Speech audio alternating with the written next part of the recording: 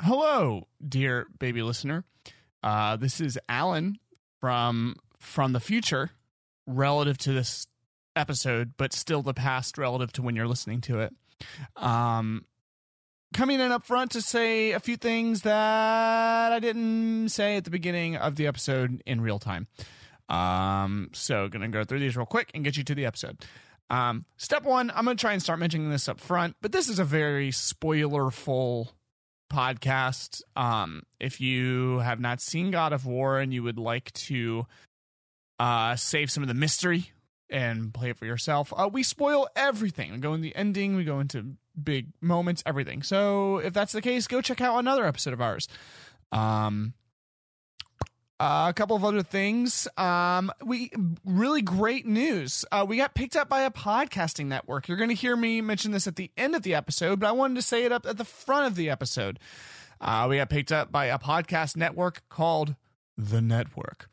They have lots of other great shows you can go check out. Their website is B as in boy, I as in the letter I, C as in Coy, B as in boy again, and P as in Philip with a P and not an F. That's BICBP-radio.com. You can check out our podcast as well as many other great shows there. One other little thing is when we recorded this episode, some of the audio got a little corrupted, messed up. I've done my best to edit around it and to fix it, but if we hear some weird artifacts, just know that future episodes won't have that. We've figured it out and fixed it. So, but didn't affect the content. It's a great episode, probably my favorite so far. Okay, on to the episode.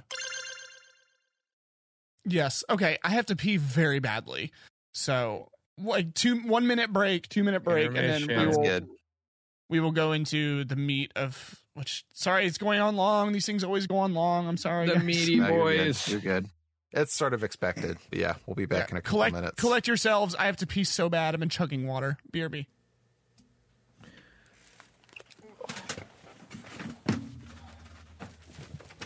Zach, the Bill, or who the Patriots play? Or Patriots? Who's Pittsburgh play? Cincinnati. Yeah. Yeah. No, that's that game's gonna go either it's gonna be a nail biter that they lose or they're gonna get their ass kicked. No two ways about it. The only hope I have for the division is that Paul Brown is a fucking moron and refuses to pay Burrow money. I don't know what they're waiting for. Every year the quarterbacks just get more expensive. Okay. No, it's just like the contracts these fucking quarterbacks are getting crazy. Oh, I leave you two alone for 1 minute. Hey, football starts tomorrow, okay? Football started already. The Bills look fucking great though. But no, like it's just I think the Steelers are in trouble on Sunday. I had no expectations for this year. I just hope that they don't send Kenny Pickett out to die behind that O-line. You know, get the O-line in the next draft and then there'll be something because everybody else is still young. You know, now we're a young team. I'm shutting it down. Stop. I rarely use my authority, but I'm shutting down the sports talk. Oh, come on. It was just me and Steve. We didn't go anywhere. Yeah, everyone else is pissing their brains out. Right, do you do sports? No. I'll answer that for him. He's gonna lie to you to try to see. Yeah. I'll take it. I watch the Bulls get down sometimes and he doesn't know what he's saying. Socks. Which socks? No, all just the socks. I love all the socks. I love watching their big, beautiful socks. Yeah, the way they launch that pigskin is better than any other team I've ever seen. Here we go. Yeah. Steve, you don't watch college football, right? No, I don't. Unfortunately. I think he's having a mental breakdown. I got too much on my plate to get into college as well. I think if we're going to talk about football, it's the story of God of War. The greatest football game of all time, Jerry Rice and Nidus Dog football. I don't know what that is. Have you heard of Mutant League football? Oh, fucking A. I can't stop it. I'm watching this all. But No, we can go back to God of War. Yeah. Steve and I were just thank you. passing Thank Biggie you. wants to I shut down the appreciate- sports talk. God. You know what, Steve? We should just do like sports chat Sports with the podcast. Cheese and Zach. Do your own sports cast. I don't care. It's a That's what I catchy always title. say on my other podcast that I'm on, because we always end up talking sports a little bit, and I'm always like, by the way, this is not a sports podcast. It just comes up. It just comes up. You should do a sports podcast, and I will guest star as the clueless idiot who doesn't know anything. I will be and I will.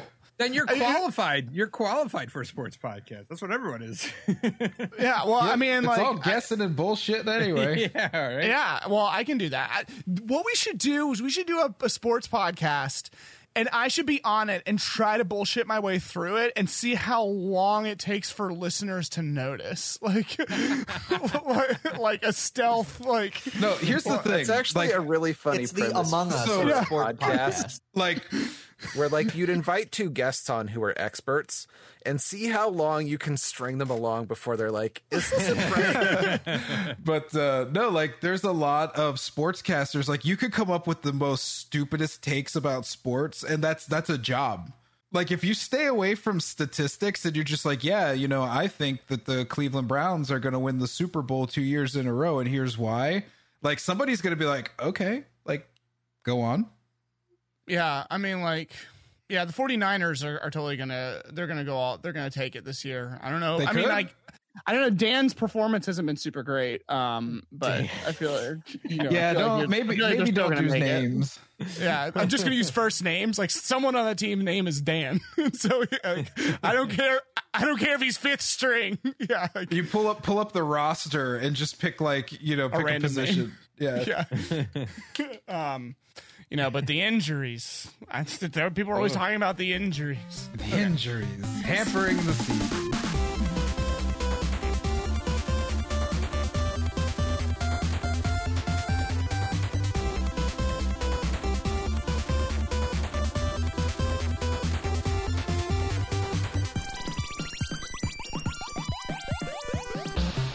Heyo, it's Figio, and welcome to Goat Games, where we only play the best games. I'm your host, Alan Newton. On Goat Games, we take a look at games that are considered the greatest of all time and talk about them. Are they great? What makes them great? Or are they just overrated? Let's find out. We like to have streamers on the show whenever we can so you can watch the host play the games we talk about in real time. I'm reading from a script this time, guys. It's not going great. You can watch me at twitch.tv/Figgy_O, Figio. And I'm joined today by other streamers. Guys, this is all five of us. So, dear baby listener, if you're listening right now, these are the voices that you need to internalize, that you need to make your new parasocial best friends, okay? This is the whole gang. We've had mixes and matches for the past episodes, but this is everyone so far. It'll probably end up being like 50 different streamers by the time we're done. But right now, it's us. So in alphabetical order, hold on, wait. I have to figure out my alphabet. We have Quentin. Quentin, introduce yourself. You can forget that name. You can call me Rat, or my close friends and enemies call me Q. Okay. Yeah, I usually go by Rat or Q. And if you're ever curious, you can watch my whatever the heck I'm doing on Twitch, which is kind of random at the moment, at Rat Parade. Oh, if there's an you'll figure. There's it out. an underscore in it. Let me help you. It's rat_parade. I'm a really good streamer. Yeah, very, very professional. Okay, great. Thank you, Q. Next is QRSTU. Okay. Next we have Steve. That's me. I'm Steve. Yeah, I also stream sometimes. I also don't know what I'm doing when I'm streaming. But you can come check me out at twitch.tv/Steve4Cheese. 4 with the number 4, not FOR, or not FORE like you're playing golf. I don't golf. I don't golf. Steve 4 years ago, Steve. That has a whole new meaning now with Steve 4. Jeez. I know, right? I will. Okay, I'll not make a dirty joke. Okay, next we have. Do it, you coward. I did the wrong alphabet. Oh, I did it backwards. Rob should have been first, and it doesn't matter. Next, I can go under super for Super Captain Rob. that's what I was looking at. I was looking at the screen names and not your Christian names. Not your. So next we have Rob. Yep, I'm Rob, Super Captain Rob on Twitch, all one word. I'm a variety streamer, accidental just chatter, and recent submitter of a Popeye 2021 speedrun, which should be the third fastest ever recorded after it gets verified by speedrun.com. Oh, you're the one. Oh, yeah. I've read about you. Oh, yeah. You can find me on Twitch at twitch.tv/SuperCaptainRob. I stream Tuesdays through Thursdays starting at 5:30 p.m. Central Standard Time and Saturday at 3 p.m. Central Standard Time. I am also on Twitter at the same name. Any tweet on my Twitter that has a SpongeBob GIF attached to it is something that my chat made me tweet. I promise I have not pooped my pants that many times on stream. A likely story. Yeah, what? Okay, sure. How come Rob sounded like way too professional? I wrote it out ahead of time. Mine and Rats were just kind of like, oh, we just do things. Yeah, this is how you do it, gentlemen. This is how it's done. Take notes. And last, and I mean, someone has to be least. It's probably not him. But one of us here is least. Is Zach. Being Rat, or Rat, one of the two. At this point, Zach. Oh, y'all are too kind. Zach with Zach Attacks Games. It's a ZACH, not K. I'm not a heathen. I sometimes stream on Twitch. It's been a long time, though. But I promise I'm coming back. I'm working on a couple things for that. If you want to come hang out, don't want to commit to any games yet, but I want to try some different stuff as far as Twitch goes. But for the most part, I'm a little bit of a variety streamer with a slight bias towards, the Souls games. I love that shit. Gives me life. I think the last thing I streamed hardcore was Elden Ring, and then I moved and finally got all my stuff set up and working again. So that was a big step. And then I got really good internet again, which was the other step. Now I just need to, hit that go live button, but it's easier said than done sometimes. We are waiting with bated, which I don't know what that word means, but suffice. My breath is definitely bated breath for you to come back. Quivering with anticipation. Yeah. I feel like if I come back in September, though, when it's September, it'll be like, oh, this guy wants money again. Hey, that's what I did. Oh. And? Like, dude, I don't want money. I just want people to hang out. Yeah, and well, you know what? And I'm gonna break this like humble pie fucking string that we have going and say that I'm a fantastic streamer. I'm great. It's true. I'm amazing. None of this humble. I don't know what I'm doing shit. Like, you should come watch all of these people, and especially me. No, I'm just kidding. No, it's true. I would say especially Rob, but especially Figgy, but especially Steve, but especially Q. Yeah. No. But especially Zach. We got all the amazing people. Should we just kiss? I feel like we should just kiss. Yeah, we should all get Can everyone we? getting real close. 5-way kiss all at once. It's like a Twitch witching ritual. The 5-way Twitch streamer kiss. We'll fuse like Voltron and become an ultra streamer. That reference is way too old and dated for 90% of people who listen to anything. Meanwhile, I literally have a Gundam on my desk from a show true. from 1979. That's true. Yeah, I mean, like we're old men. You can't tell by the what sounds like honestly borderline pubescent voice I talk with, but I'm an old man. So yeah, okay. Love being old. Love being pubescent. Okay, that's not going in the podcast. Love being pubescent? Is that what you were about to say? Okay.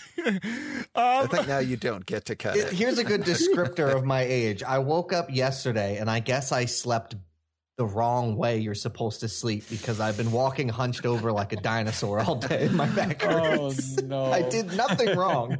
It's true, though. I used to run, and I would jump just for fun. You mean both your feet would leave the ground at the same time? Yes. Parkour. And I was thinking the other day, like, when's the last time I tried to get both my feet off the ground for no reason? Don't do it. Jumped in years. The risk isn't worth it. Don't do it. The bards still sing of it. Yeah, he ran bare-breasted in the fields, leaping like a fawn. Okay.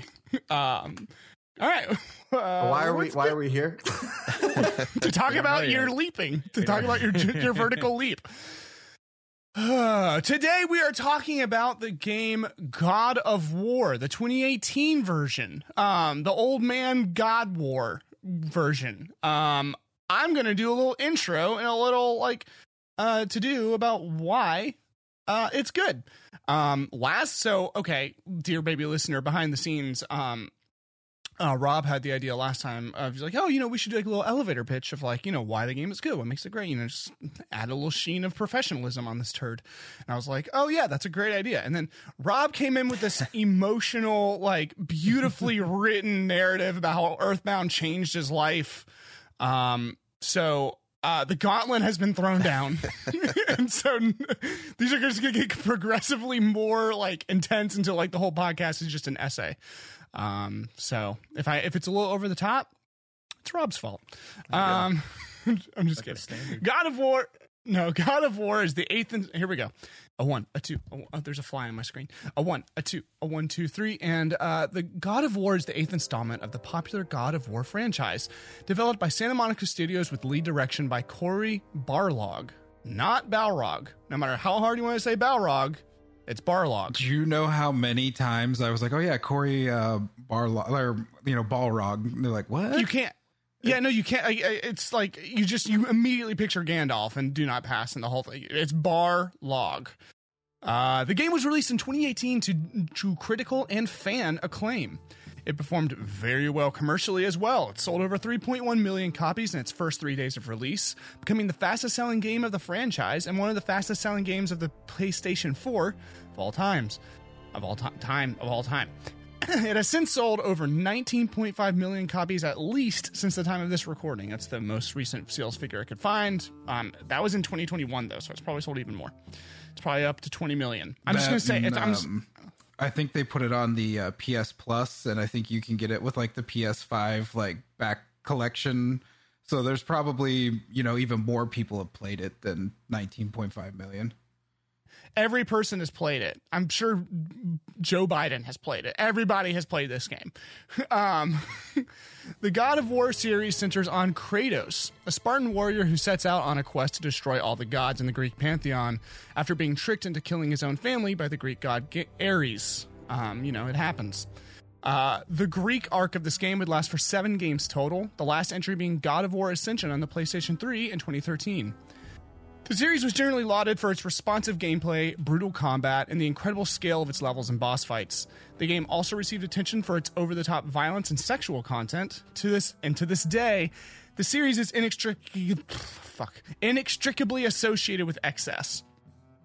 The 2018 God of War marked a reboot of the franchise and a departure from the hallmarks of the series the previous 7 games had established. Everything from the combat to the camera is revamped, but it is Kratos himself that has changed the most. In this entry, a much older, generally calmer Kratos sets out with his son, Atreus, to scatter the ashes of his recently deceased second wife. She's also the mother of Atreus. Along the way, he draws the attention of the Norse gods, and despite his best intentions, ends up doing what he does best, beating the absolute shit out of the divine. However, the plot, god-smashing, and MacGuffin hunting takes backseat to the true driving force of the narrative, Kratos' relationship with his son. Barlog has said that his perspective on gaming changed when he had his son, and this game makes that apparent. The two start as father and son, essentially estranged from each other. The player will watch the father and son grow to understand each other and learn from each other, and they will watch Kratos reckon with his own past and failures. The game takes its time developing these two characters and their relationship with each other to a degree rarely found in any game, let alone a God of War game. A series that used to be synonymous with mindless fun has learned how to revel in its intimacy just as much as its violence, its nuance as much as its excess. And it uses one of video game's strongest characters to teach a lesson on vulnerability. God of War 2018 is a goat. Spoilers for my decision. It was beautiful. But it's supposed to be an elevator pitch. That was sexy. Come right out there and say that, huh? Yeah, spoiler. I mean, you guys. That's so you guys. The episode guide. All right, let's pack it up, guys. It's been decided. We're out of here. So next time, you guys, all 4 of you have to try to prove me wrong now. No. I don't know if these elevator pitches is if it's like because I mean the general idea is that someone who likes the game should do them, right? I don't know what it is. I mean, like if like an elevator pitch is like, how would you sell someone on this thing? So it makes sense to have someone who loves it sell the thing, right? You know, like if and that was a really long elevator ride. It's like for the 60th floor of a high rise because that took like. Like the guy in the elevator's like, okay, dude, stop talking. Like if I came in and was like, yeah, God of War 4 is about kind of a jaded asshole who sucks, and I hate him. The combat's awful, the puzzles are terrible, but we're going to talk about it. You know, like that's not a good elevator pitch. So exactly. You want the listener to be excited about dear baby listener. I hope you are excited about this game, so we can trick you and actually tell you about how terrible it is. You know, it's got me even more excited and curious to go play the old ones because you just said that Kratos is a much calmer, wiser man in this one. He seemed pretty damn intense. Oh no! Holy smokes! No, like the original, like PS2 and PS3 God of Wars are a whole different ball game. Like this is very toned down. Like the sex and violence in the first 3 core games is like, oh my god, maybe Tipper Gore was right, and video games need to be banned. Holy shit!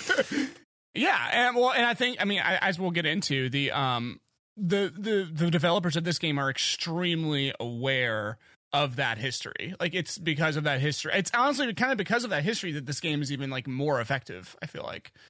Definitely. So yeah.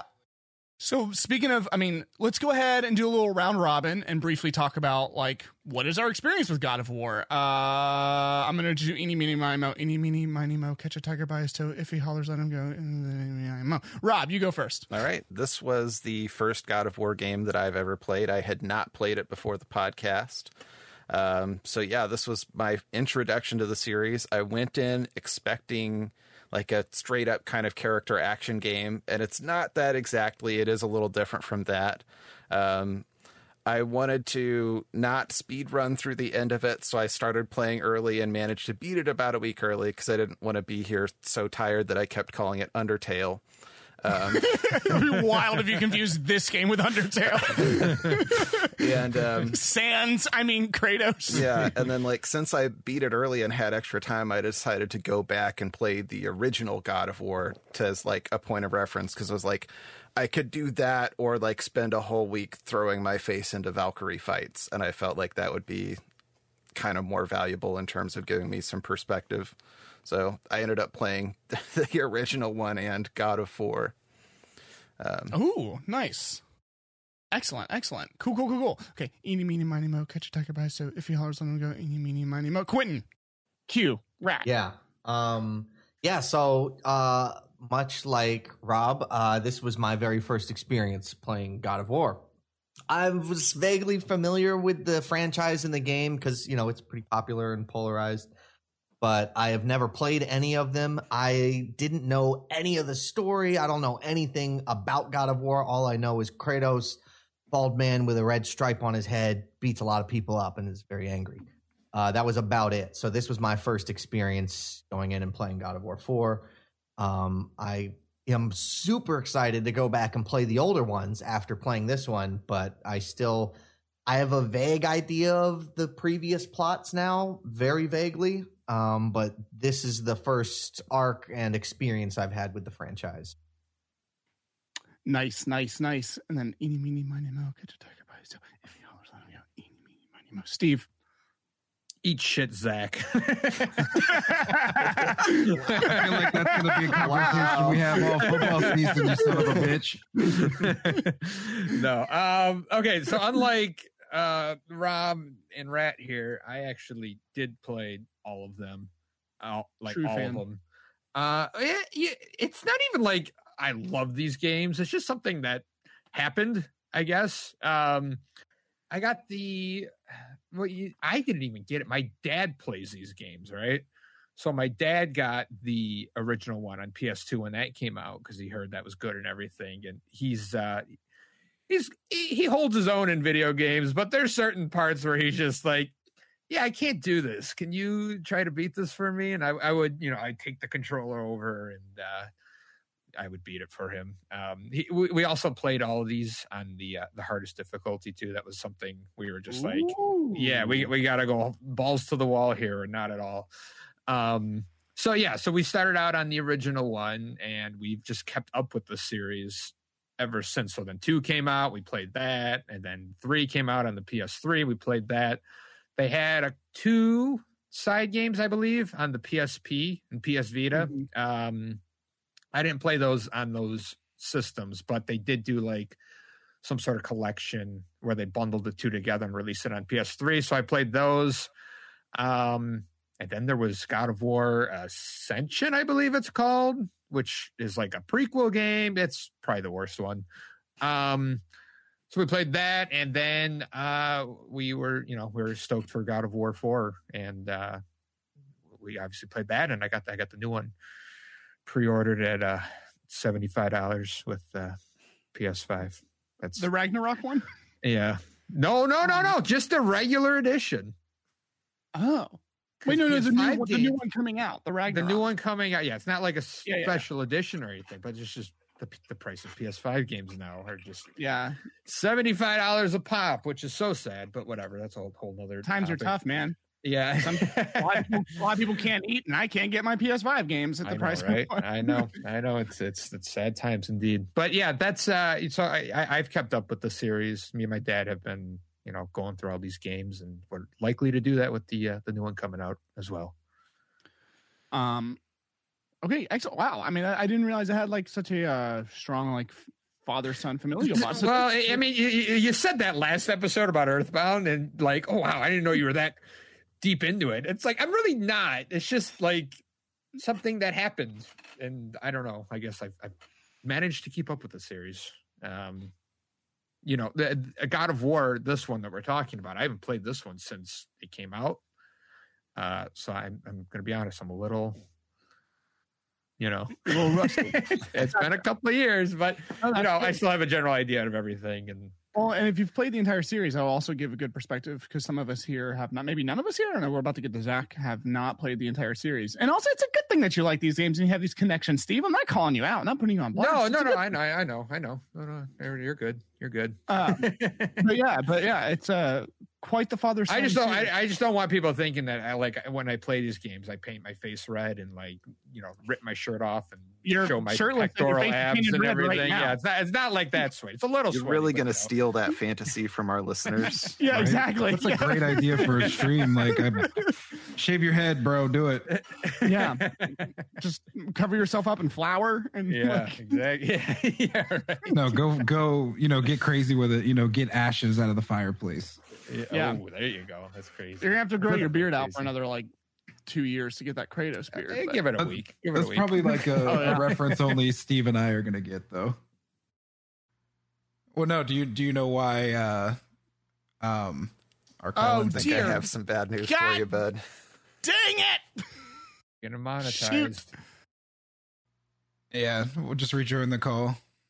Hold on, the call is ending, dear baby listener. 1 second. Extend call. Fucking A. No free lunches in this world. Right. I told you, man. We got to go to the Zencaster because it's free. I guess so. Tonight. Hold on. Let me buy this and then I'll cancel it. But yeah. While Figgy does that, does anyone other than Steve know why Kratos is like an ashy color? Yes, I do. You know? Okay. Because it talks about it in the first game. Yeah. No idea. It's he's covered in the ashes of his dead children and wife because he killed them. You just did an actual spit take. Wait. Yeah, like he straight up like he was tricked into butchering his family. It's very much like, if you're into Greek mythology, it's very similar to what happened to Hercules. Or Heracles, if you want to get super technical, where they were tricked by a god into murdering their family. Right. Your Honor, I was tricked. Please. Sorry, babe, I was tricked. Oh yeah, no, it's like he sees them as enemies. Like he's actually like tricked. Like there's some deception going on. It was just a prank, bro. It was like, but it was all like it was all like a plot. It was all a plot by Ares to get Kratos to be his general. He figured he could trick him and then be like, make it his, his penance, like to redeem himself. It's actually pretty deep. Ooh. I knew it was a trick by Ares. I didn't know the reason why. Like why? But yeah, I guess, he wanted Kratos to, like, Kratos was a Spartan and he was like a really good warrior, and basically like he was about to die on the battlefield and he sells his soul to go like on a rampage. And you got to play the game to find out though. That's pretty much why like you find out the Greek pantheon's a bunch of assholes, and that's pretty close to actual mythology. Yeah, they're the worst. So he just never bathes? Never sweats either. Oh no, they're like, it's like permanently burnt into his skin. It's magic, Q. But also he probably doesn't ever bathe. All right. Sorry, I'm digging He too didn't deep just here. smudge it on him No, real quick. it's burnt into like his flesh. Well, Zach, do you want to talk about your experience with the game really quick? Absolutely. So my experience with God of War is pretty significant. I've played almost every single game in the franchise. There's a couple like mobile games that I never bothered with because they're not like God of War. But when this came out like in 2005, I was really into games like the Xbox version of Ninja Gaiden, Devil May Cry, just the hack and slash games, but you have to actually have some skill. And like God of War came out at that right time where it was like, okay, like I mess with this game plays cool. And I played it at a friend's house. Like when it came out, we got the whole way to Ares in the first game. And I remember my buddy just getting curb stomped. He's like, this game's impossible. This can't be done. I was like, hand me that controller. Let me daddy show you how it's done. Like at that point, I'd cut my teeth on like Ninja Gaiden Black, which is significantly harder than God of War, even on the hardest difficulties. Such a damn good game, though. Oh, absolutely. That could be a good candidate if I want to make you all suffer. Well, I love suffering. But anyway, back to God of War. I've was a big fan. Going back to like when David Jaffe was the head creator, I knew him best from like Twisted Metal, which most of you probably played as kids. He used to be a pretty big figure at Sony, and God of War was his baby. Like a lot of people associate Cory Barlog with God of War, but he really didn't come into prominence on the franchise till God of War 2. He was the lead animator on the first one, and David Jaffe was like, it was his baby. It's what he did after they asked him, like, what do you want to do? You've done Twisted Metal. What do you want to do now? So that's what he did. And I've just been a big fan of his. But I've played most of the games. I think I didn't play Ascension, but I was just because it didn't look like God of War. Don't bother. It didn't look good. And then I remember too. I mean, it's a prequel in a long-standing franchise. It's just a cash grab. But I remember when the trailer for God of War 2018 dropped at like E3 2016 or 17, whenever it was. I remember like the mixed reaction where people were like, wait, what? This is God of War? Like, God of War's a hack and slash. What's this? Like, what's this Uncharted shit? Like, what's going on? Like, this isn't God of War. And I remember sitting there being like, oh, this is going to be fucking dope. Let's go. And, obviously picked it up day one. And then, we'll get into that later. Yeah. Excellent. Well, so my experience is I had always known about the God of War series as a kid. Never played it. I don't know why I didn't play it. Like, I was gonna say like, oh, my parents were like, oh, like too like it was. I was gonna blame it on like strict parent Christian household upbringing, but that's not really the case because they let me play Mortal Kombat. And I also so I didn't play God of War, but I did play a God of War clone. I don't know if anyone here has ever played Dante's Inferno. Oh yeah, dude, Dante's Inferno. What? That ain't no clone. That game stands on its own. I have never played the original God of War, so I don't know. I can't really say, but it seems like a lot of people call it a God of War clone.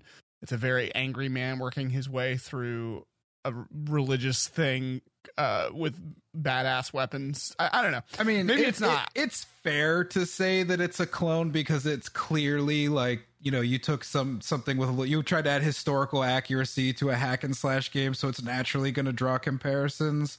But it really does stand on its own. Like if you have the opportunity to play it, it's worth checking out. It's a little bit deeper than God of War as far as the combat goes. Oh, maybe so. So that was my only. I mean, yeah. If any listeners are listening, if you try to play that game, it's pretty. By today's standards, got some nasty stuff in it. But this isn't a podcast about Dante's Inferno. So that was my only real experience with anything resembling God of War. I never really played it. I knew of it, what it was, and its reputation. And then God of War 2018 came out, and I was like, and saw a lot of positive reviews about like, oh, it's a good story, and it's like, it's like emotive and stuff. And I was like, oh, good story, you say? I might cry, you say? Oh, that sounds great. And then I just picked it up, and I loved it. I've beaten it 2 times. The first time I didn't platinum it because I didn't want to go find all the stupid crows, but I did everything else short of that, of 100%ing it. Like I beat all the Valkyries. I beat I beat all the trolls and shit. And then my wife, colloquially known as Mrs. Figgy, when we first got married, I was like, video games are art, okay? Like you gotta see this game. And we actually played through it on like ultra easy mode just to make it like more of like a story, more like a cinematic experience. And she really enjoyed it too. And then now I've played it for this podcast, and it is great. Every time I play it, I'm always like, oh, it's better than I remember. It does. It's a great game. Love it. Or maybe I don't. Maybe it's not going to be a goat. You don't know. I keep the mystery alive. So yeah. Speaking of how I feel about it, how let's get into it. Let's start going through it, guys. How do we feel about this game? What did you love it? Did you hate it? Do you just want more mindless action? How do you feel about the game? I loved it. Start to finish. Absolutely loved the game. I'm looking at a list because I want to say, like, for 2018, I want to say it was my favorite game. I'm trying to look and see what else came out that year. Red Dead Redemption 2 came out that year, but I think it came out late enough that it wasn't eligible for Game of the Year awards. Gotcha. But I'm not sure on that because I know like God of War Above and Beyond like ran away with all the Game of the Year awards. No, it looks like it was eligible, and it beat out Red Dead Redemption 2 for Game of the Year, which says a lot. Red Dead Redemption 2 is considered a GOAT game as well. We'll probably be on this podcast at some point. I mean, I'll dress up as a cowboy for it, but when it came to God of War, for the game for that, just like the minute it booted up, I was hooked. Like I'm pretty sure I played for like 20 hours straight without stopping. You're right though, Zach. The moment you turn the game on from the menu, like you don't even realize you're already immersed and you're in the game. And then you just have to hit let's go. And that same picture you're looking at, you just start swinging and you're knocking down a tree. Like you're already like in it. And it's so enveloping that just draws you in. It was beautiful. Yeah. And I feel like the shot starts from this, like you're looking up at Kratos. What it evokes for me is like the perspective of Atreus. Like you're looking up at this like huge godly figure, and the game starts, and you're like, and you hit start, and you're immediately in the continuous shot. Like the second beginning credits stop rolling, you're immediately in like the open, like the continuous shot that goes throughout the whole game. Let's start. Well, we're already talking about it. Let's start with the story, I guess. Or should we save the story for later, since that's kind of like the big like. I think. Like maybe a good place to start would just be the gameplay changes, because God of War was a hack and slash, over the top, violent and sexual game. And then we see this radical shift that a lot of people were kind of down on, where it's now more of an adventure game, an open world adventure game. The gameplay is pretty similar to what it was, but the story, they're trying to go down like the Naughty Dog school of, hey, we're going to tell you a story. Like, you're here for the story. Gameplay's secondary, but the gameplay is definitely very, very good. Yeah, how do we feel about the Leviathan axe as a weapon? Oh, wait, hold on. Q has a very interesting perspective. You mean the tool?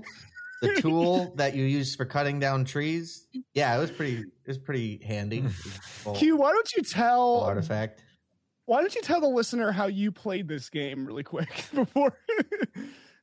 I played this game as it was probably intended to be played. So you have this towering, beastly hulk of a man who's super brawny and badass with these magnificent, powerful, meaty fists, which were made for punching.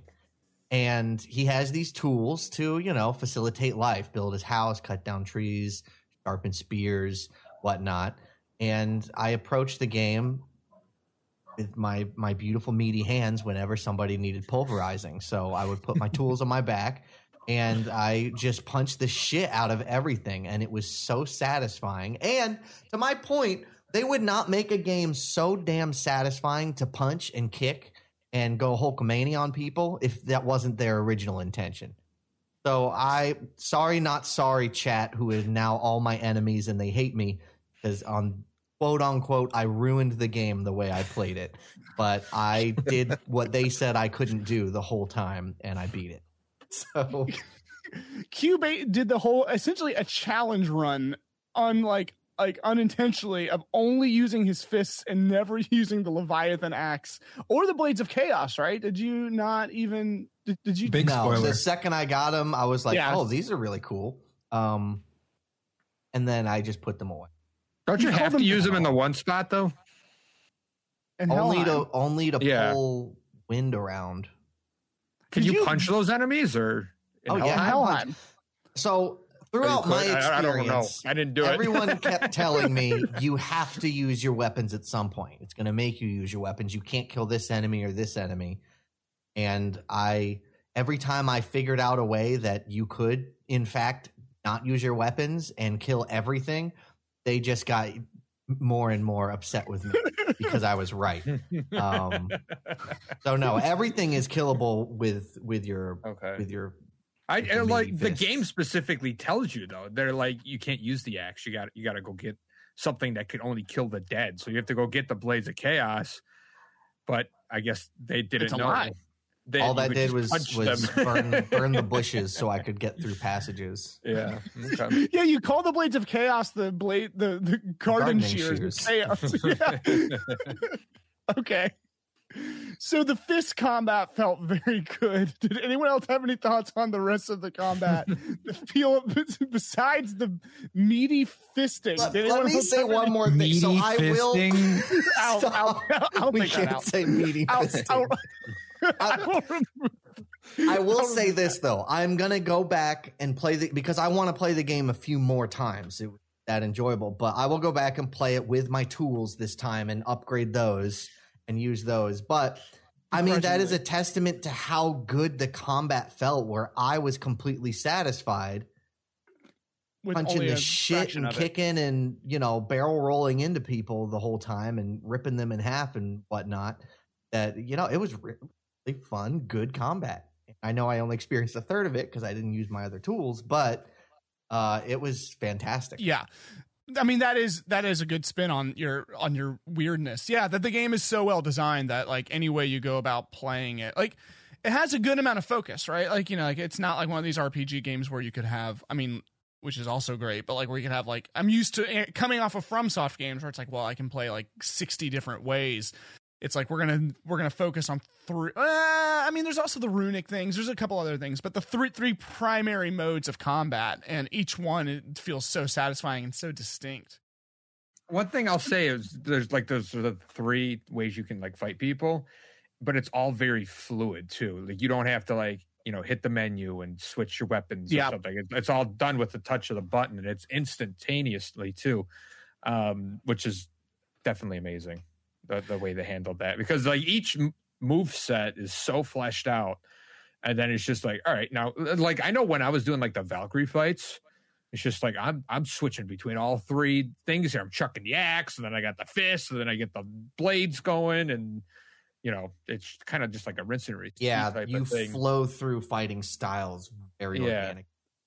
Yeah, you feel as competent of a fighter as Kratos is. Like they just do such a good job of achieving the power fantasy of making you feel like an absolute behemoth expert fighter. Which is like some other games, like other games make you feel good because you have mastered it. Like your physical ability is the mastery and you feel cool.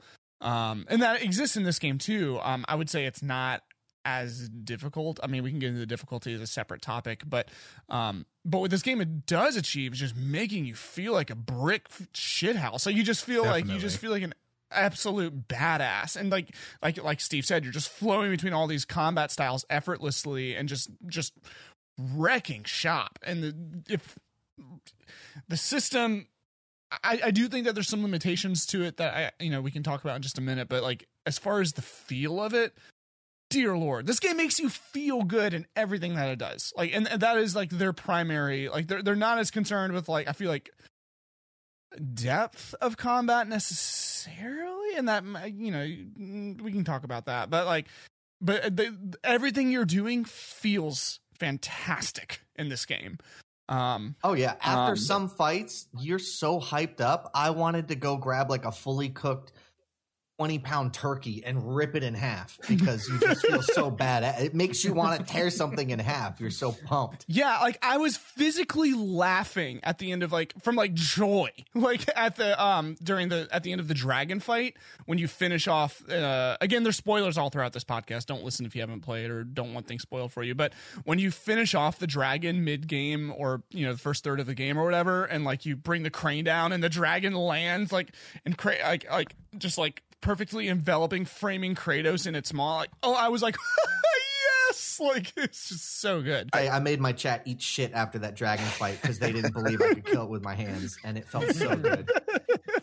I think I may be the dissenting opinion on the combat because I didn't really like it much. Like, it's clearly good combat. It just I guess a part of it is I went in expecting a character action game. Like, I really love games like Bayonetta or Nier, where they're like the type of game that Zach was talking about. It's a hack and slash, but it has a level of skill to it.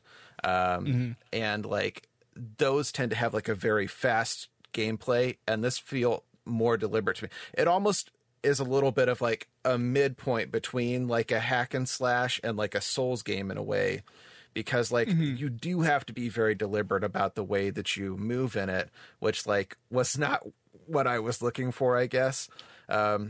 So like I actually ended up liking the combat of the original God of War a lot better, apart from the fucking quick time events, which are awful.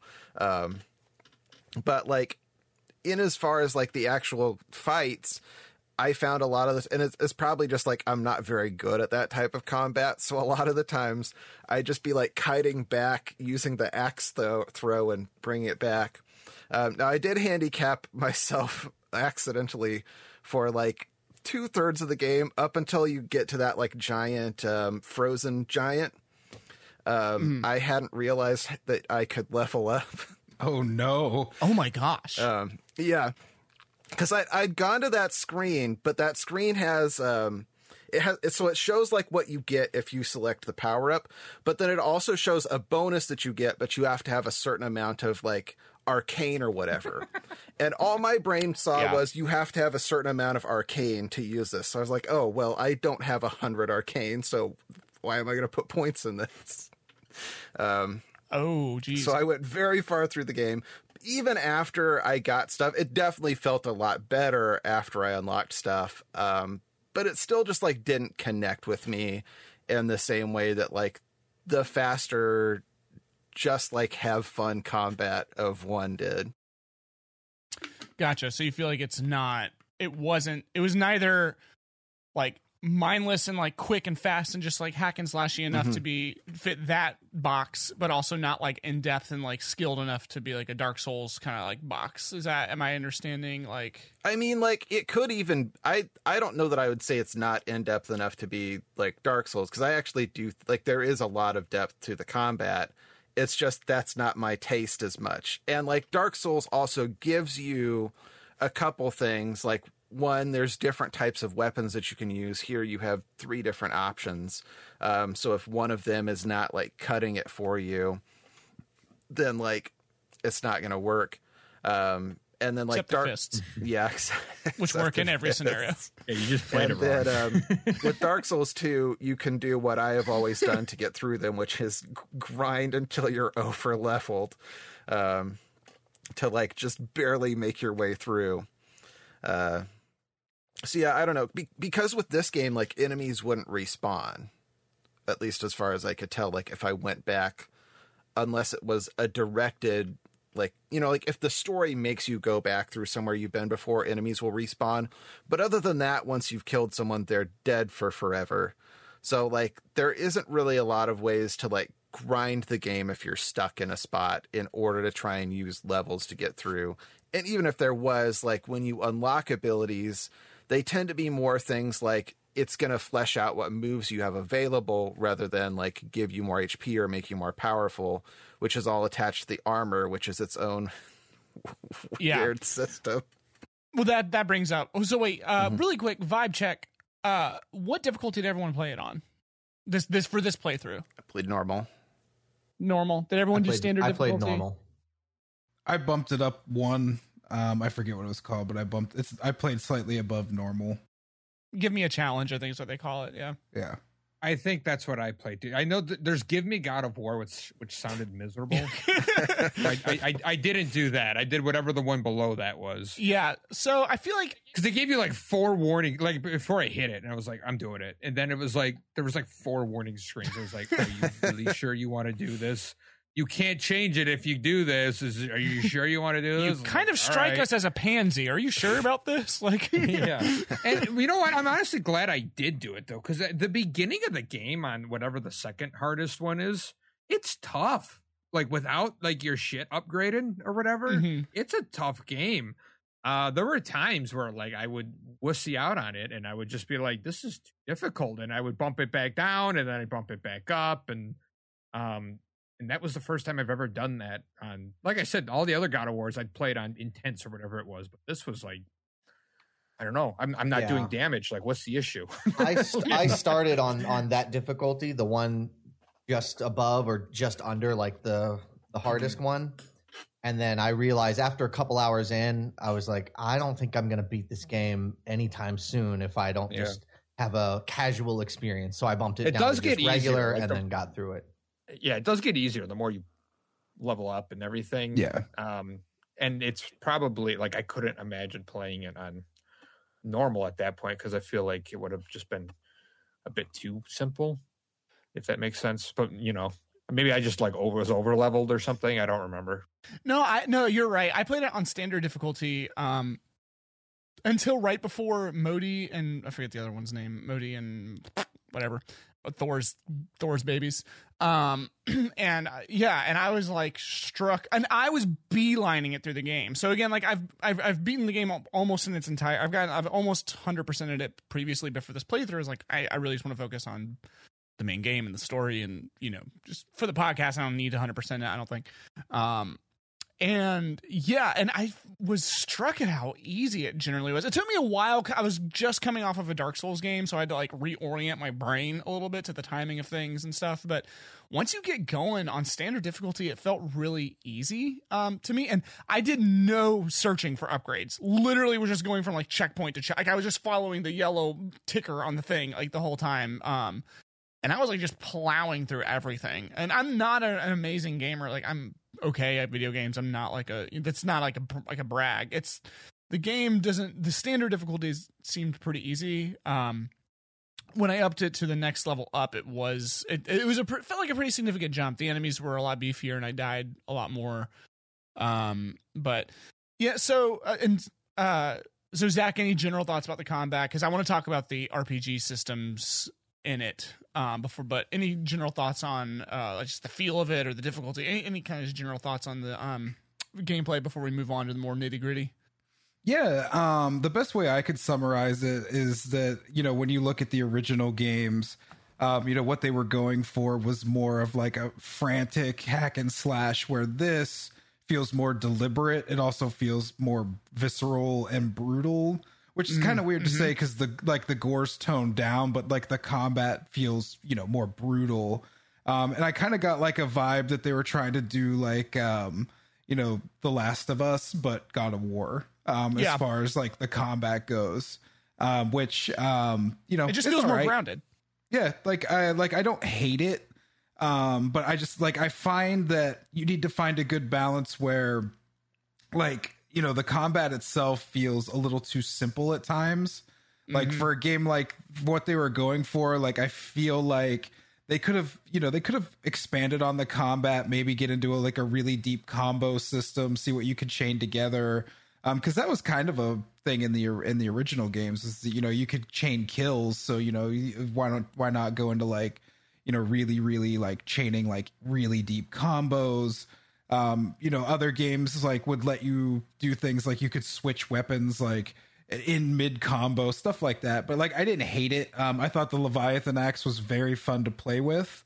But I also don't think once I got the Chaos Blades, I don't think I went back. Like I thought the Chaos Blades felt way more fun to play with. I agree. Yeah, they did. Like it felt like a huge reward to get the Chaos Blades. From a technical standpoint, I think what they were able to achieve with the Leviathan axe is really cool. You know, it's fun. Like just visually, it's fun to watch. But you know, it's just like, it's God of War. Give me them Chaos Blades. Like I just want to go slice and dice.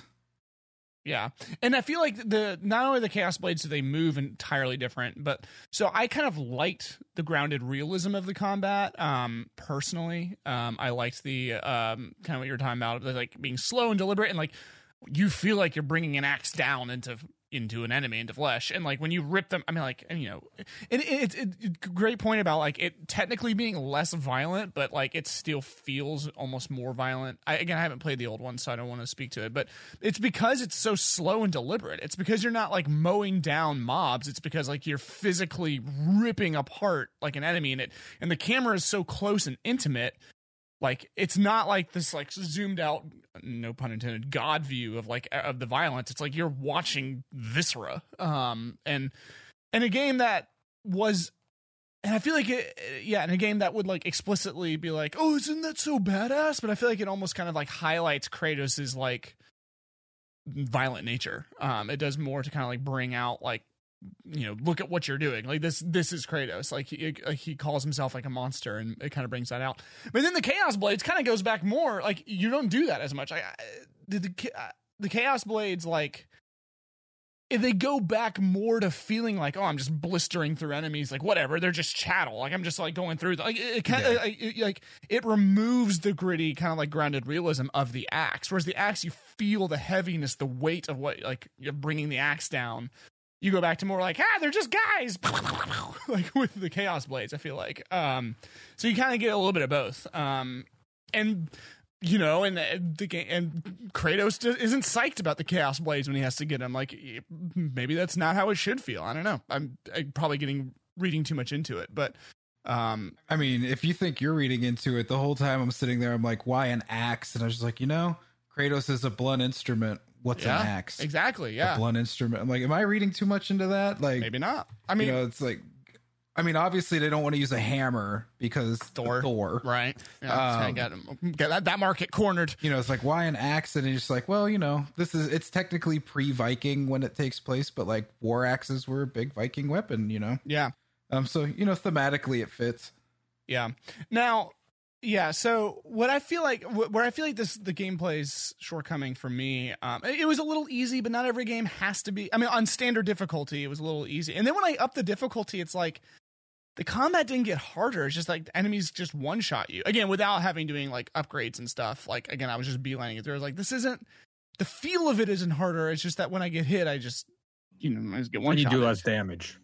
Yeah, and you do less damage. It's just like they're bullet sponges or axe sponges, I guess. And, and I am like a frail little like. Yeah, it was kind of like I said at the beginning. It was kind of aggravating because it was just like, this is stupid. Like I don't have any armor, I don't have anything, and they're just like one-shotting me, and I'm hitting them. I'm just like running around like a moron, like just, you know, throwing the axe at people and, you know, trying to stay alive that way. It's but you know, by the end, you know, like the Valkyries. I don't know, like the Valkyries, for the people that don't know, are like there's like what 12 of them, I believe. 6 of them.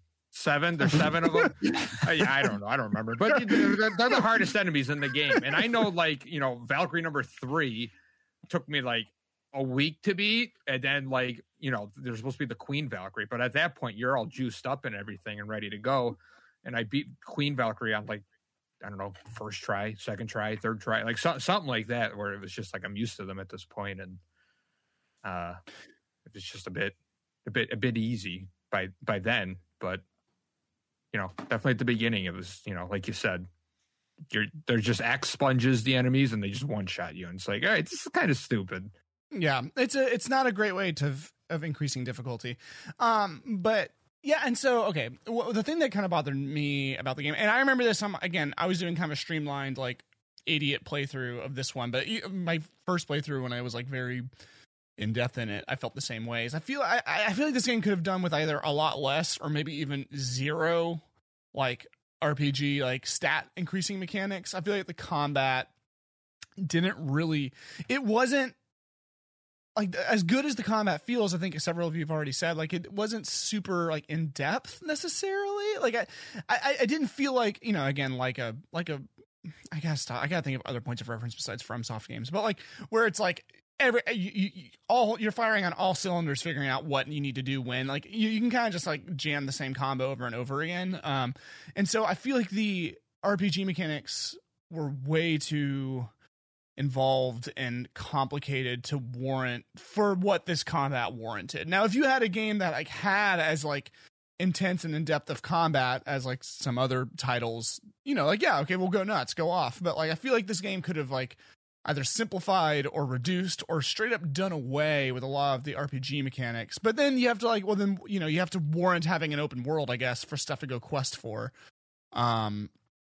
But I feel like the mechanics, I feel like this playthrough, when I was trying to get through it quickly, I was literally just not even paying attention to it. I was like, whatever, I don't care. I actually read somewhere that the most important thing is to make sure that the number of your armor, like, because it goes like level 1, level 2, level 3, level 4, is higher, and that'll do more than all the actual upgrading. And so, like, that, like, I don't know, like, and I feel like they don't do a good, like, I never felt the upgrades. The Leviathan axe felt stronger when I would upgrade that, but I never felt the upgrade of an armor. I never felt the upgrade of, like, a talisman or whatever, really. Some of the abilities are nice. Like, I liked to upgrade Atreus because a lot of his stuff is pretty passive and I didn't have to think about it. But the RPG mechanics weren't really doing anything for me. The numbers and the minutia of upgrading each stat. There's some games where I get into that super hardcore. In this game, I just, like, I don't need this. I can just hack and slash my way through it. Hack and slashing, that feels good, but ultimately, as much as they want to gussy it up as being something more, it still felt kind of like, I'm just gonna whack these people with my axe and my blades and call it a day. Like, it felt like, I mean, combat was fairly simplistic, and I think it almost feels like by design the driving force of this game was the narrative, and they absolutely designed combat around just in pushing the narrative.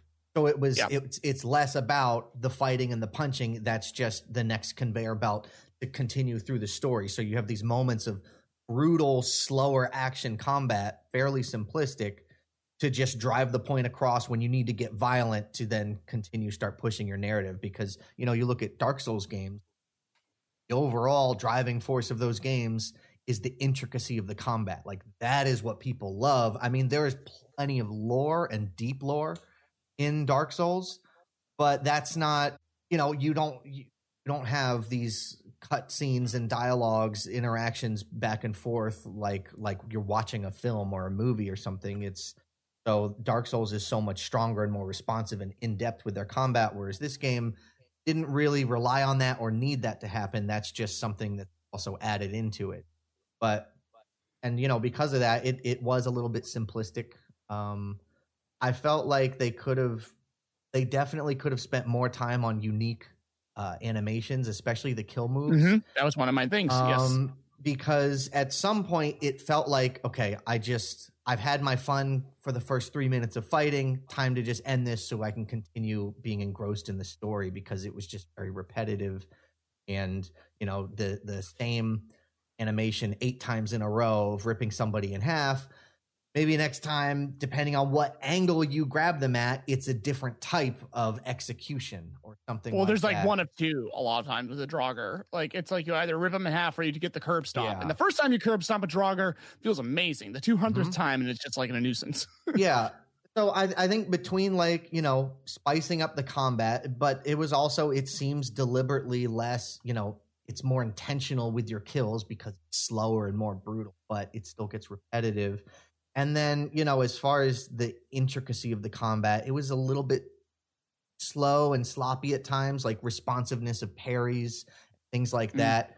You know, going from one animation into holding your shield up can sometimes it would be Feel a little clunky or it just wouldn't be responsive. So that was a little bit difficult at times to deal with. And, you know, that's also coming from we spoiled with Dark Souls, which is how, you know, their combat is so intricate and so responsive.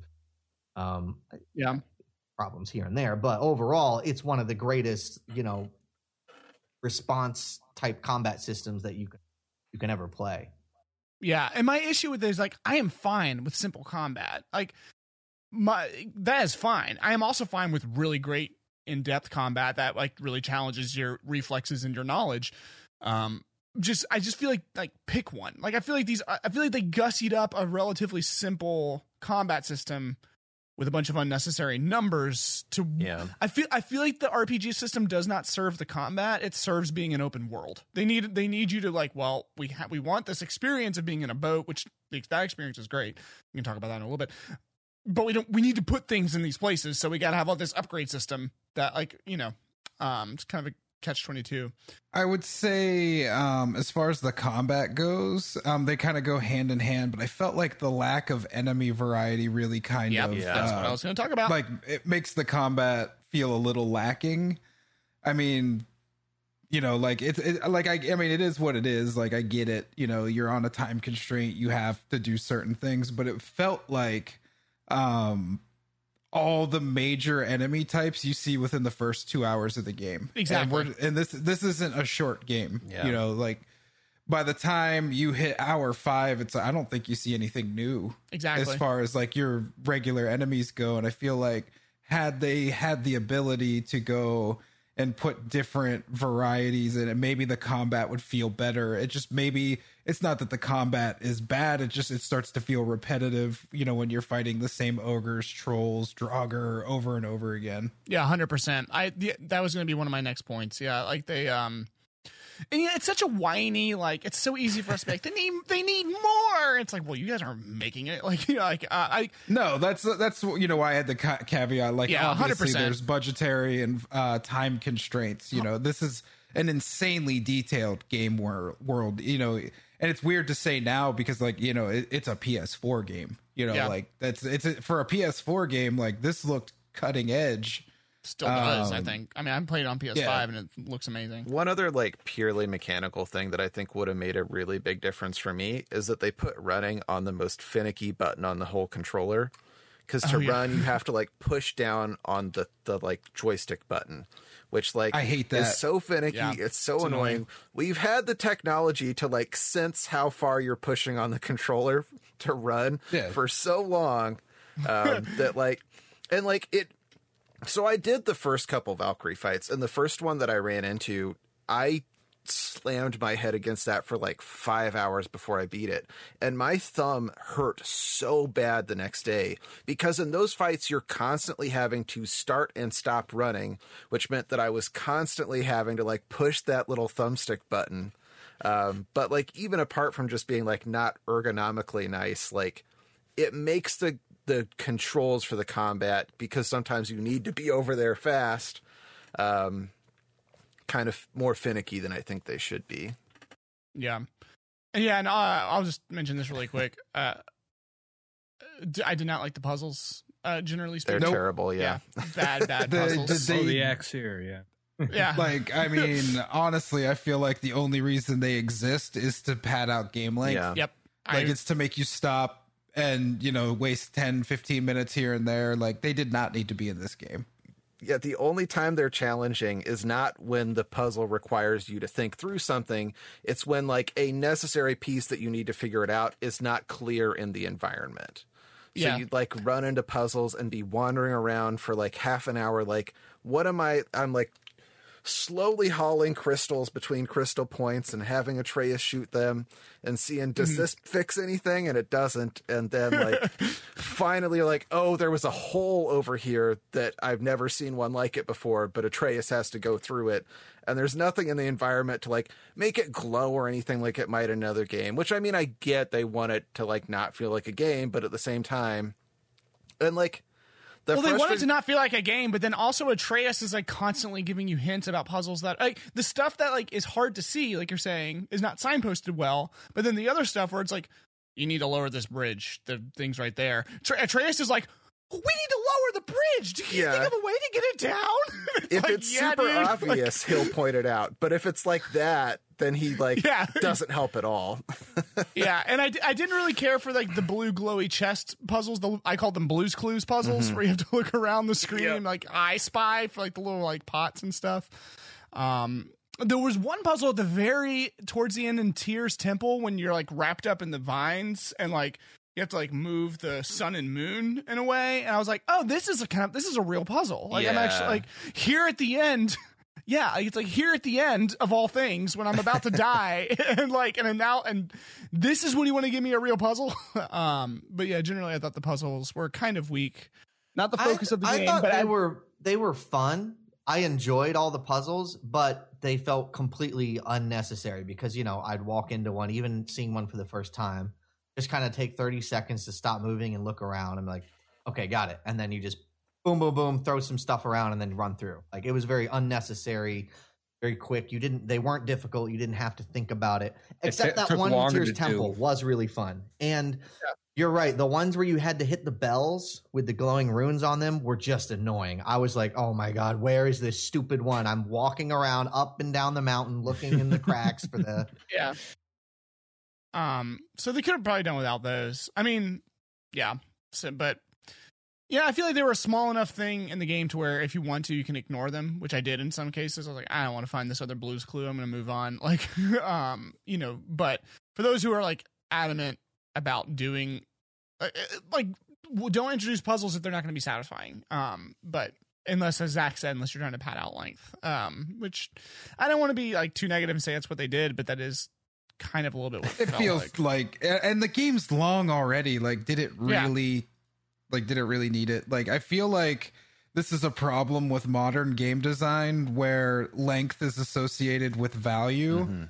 And I would rather pay, I would happily pay, $60 to $70 for a well-curated 10 to 12 hour game 100% than spend $60 to $70 playing a 70-hour game that does not respect my time. Absolutely. And that's such a common sentiment. I feel like maybe because I hang out around a bunch of old people. Maybe like when you're young, you want an 80-hour experience, but like, yeah, padding out like game's length for game's length sake is so sure. Like I definitely get it. Like when I was a kid, I got to buy like one game every couple of months. So back then it was like I'd go for JRPGs because like I'm gonna get a 60 to 70 hour game for $40 to $50. Let's go. Yeah. But now I'm like, look, I am an adult. I have means. Like I want to experience as much as I can. And like I will put 100 hours into a game. Like I put 100 hours into Elden Ring, no problem. But I felt that game respected my time. Versus, something like Breath of the Wild, I felt didn't really respect my time. Yeah. Still a good game, but like there were parts where I was like, oh my God, like this is ridiculous. I think so I don't like it when games pad things artificially, but there are multiple reasons why they have to do it. Like it's a shareholder thing. It's like, hey, look, we made this game on this budget. We gave you a 60-hour game on this budget. And then it comes to the value proposition for the customer, but I think that's very split, like you said, Figgy, where it's like, if you're, some people are going to go nuts. Like, yeah, I got my money's worth. And then you got people like us that are going to be like, dude, come on. Like, I just want to roll credits and go on to the next game. All right. Anything else to say about the gameplay that, before we move on? I'm going to move us along to the next thing if we have nothing else to say about the gameplay. Satisfied. Smoke a cigarette. Let's talk about the visuals, guys. How did this game look? It's gorgeous. Until The Last of Us Part 2 came out, it was probably the best looking console game. Yeah, it has the full weight and might of Sony behind it, and clearly it shows. From a technical perspective, I feel like it's just, everything from the environments to the armor, I feel like is all like beautifully, intricately done. Kratos' beard looks good, like in the PS5. Oh, yeah. Like he has like beard physics. Like it's like, like the effects on the Leviathan axe when you use it, like all the particle effects look great. When you kill enemies and they explode into elements, that shit looks great. Just the world that you're in. When you go to, what is it? You go to like 6 of the Norse mythological realms. I think it's 6. Like they all, like they have similarities, so you can tell like, yeah, like this is Norse, but they feel different enough where they look good. The environments themselves look great. And then just like from a technical perspective, granted, I can't speak to playing it on a base PS4. I've only ever played this game on a PS4 Pro and a PS5. I had no technical issues, ran like a dream even back in the day on a PS4 Pro. Like, yeah, it was like 30 frames per second, but it was pinned. Yeah. It never felt like it dropped. And then on the PS5, it was just like, oh, this is butter. And it looks really good on PC too. Oh, nice. Good. You played on PC. That's good. Yeah.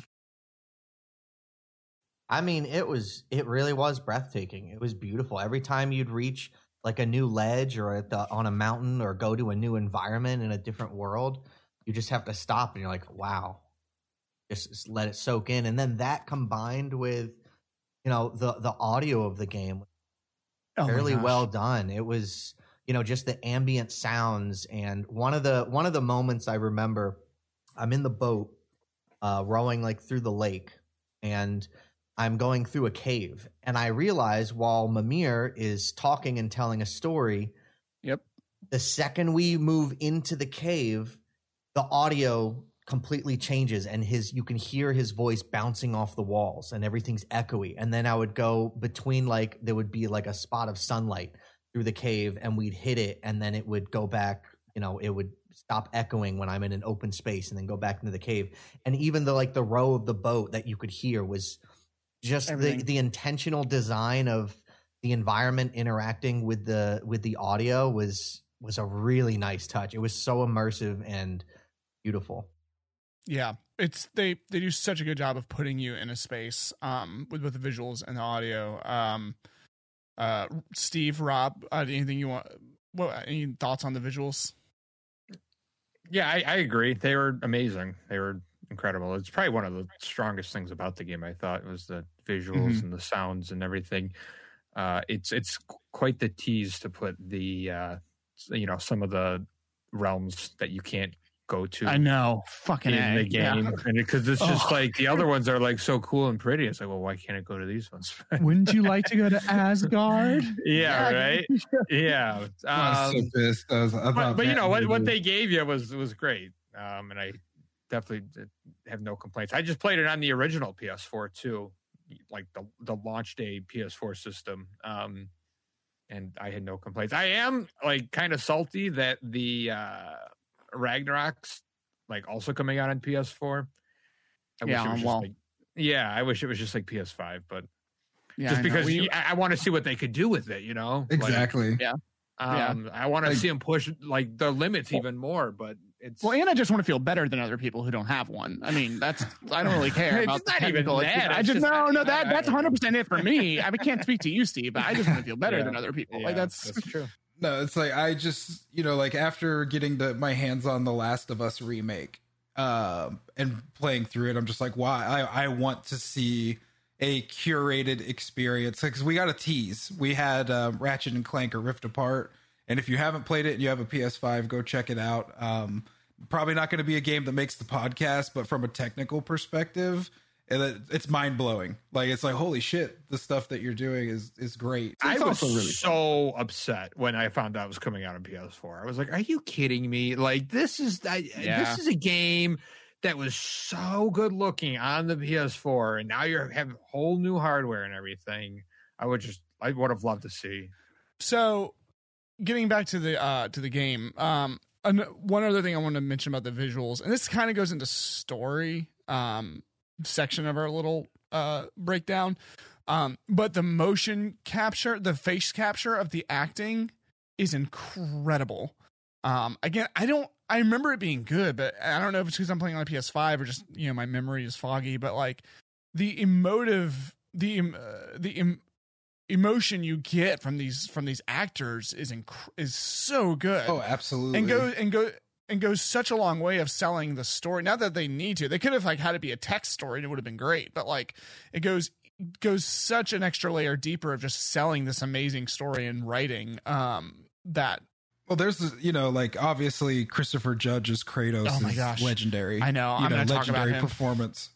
You know, like he is Kratos. Like his voice is just so like when you hear it, it's just like daddy. That is what Like- my voice sounds like to me in my head. So when you like, that is what I believe I sound like.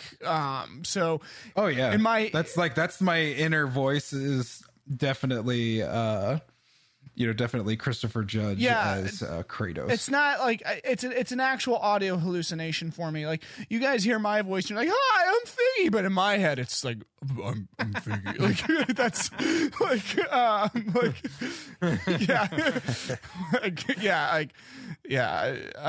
just buoying my way through. Just Boy. You know, that was kind of a small point of contention when in the pre-release for the game was like Christopher Judge's voicing Kratos. They're like the actor, because you know he wasn't the original voice. You know, I don't he care. sound pretty similar. I don't care. No, I don't give a shit. He sounds great. You know, but he had been doing video games for a while. But he was in Def Jam Vendetta, the Def Jam fighting game. He obviously did like a Stargate video game because he was on Stargate. Yeah, But he worked a lot with Blizzard and did background voices for like World of Warcraft and all that. So it wasn't like, oh no, like what's going on? Like you're getting an actor. You know, this was a guy that was in the space, but you know, even beyond that, like everybody in the game does a great job. Like, Yeah, it was every just actor. like one of the few games where I feel like there were no miscast at all.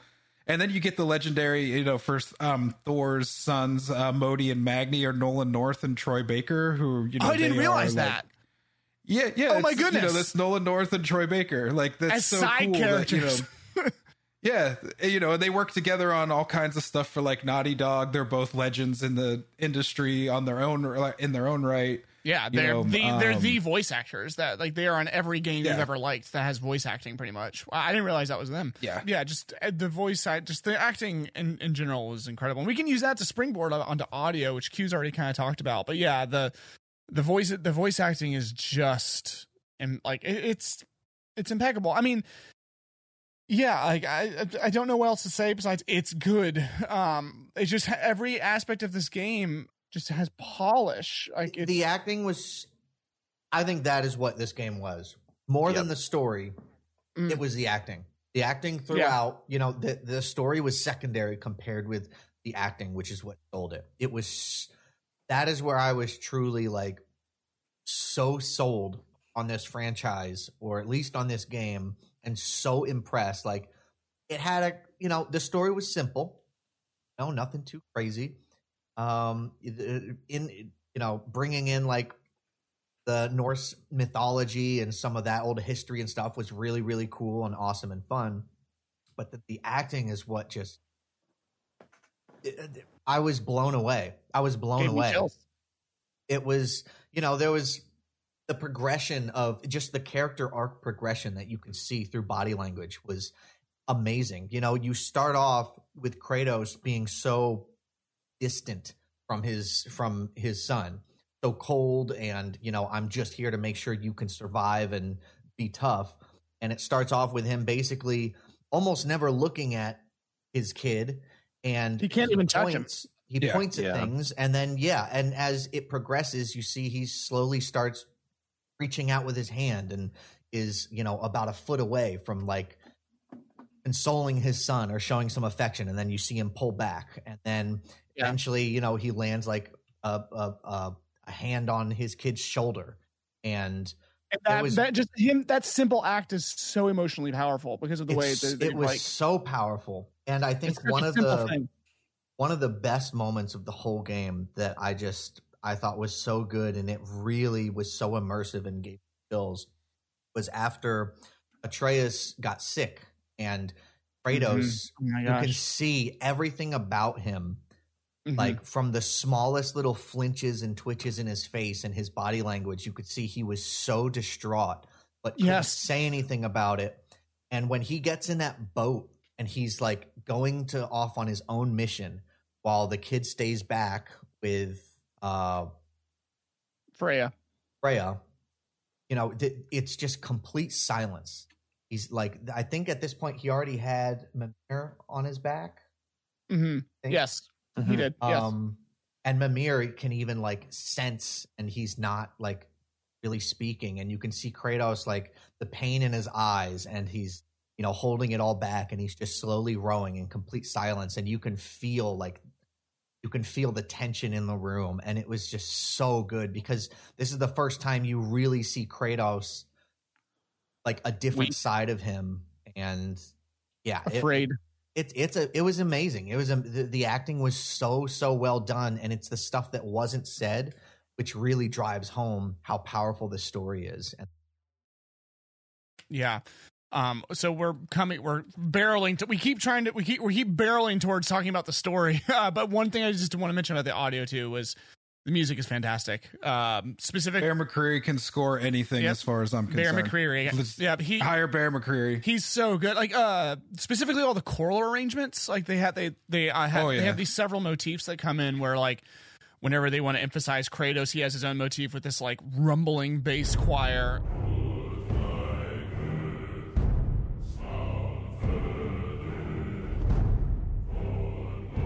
And then like whenever the mother's influence comes in, you get the mother's theme play, like usually like a singular aria by this like one beautiful like female lead singer.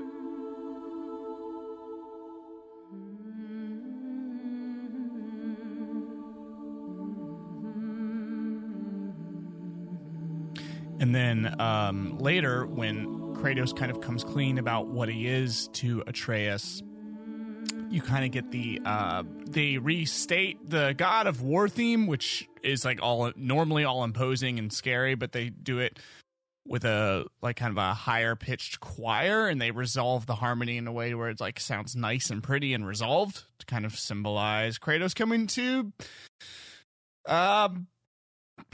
terms with who he is, and bringing that to Atreus.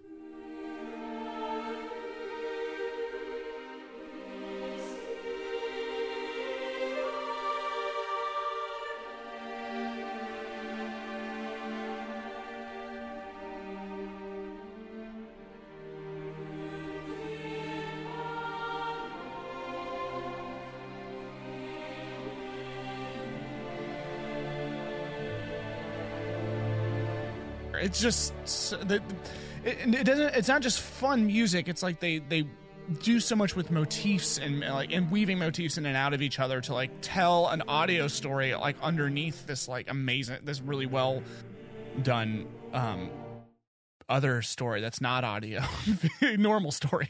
All of the cinematic components of it, the sound, the acting, it's all top notch in terms of like that. Even like, I mean, we touched on it, like the camera work. It's a game that has camera work. Oh, we didn't talk about the vision. We didn't talk about the camera so much. Briefly touched on it, but like everything about the cinematic component of the experience is masterful. And I agree with Q. Like the acting is the real sell for me. Yeah, I agree.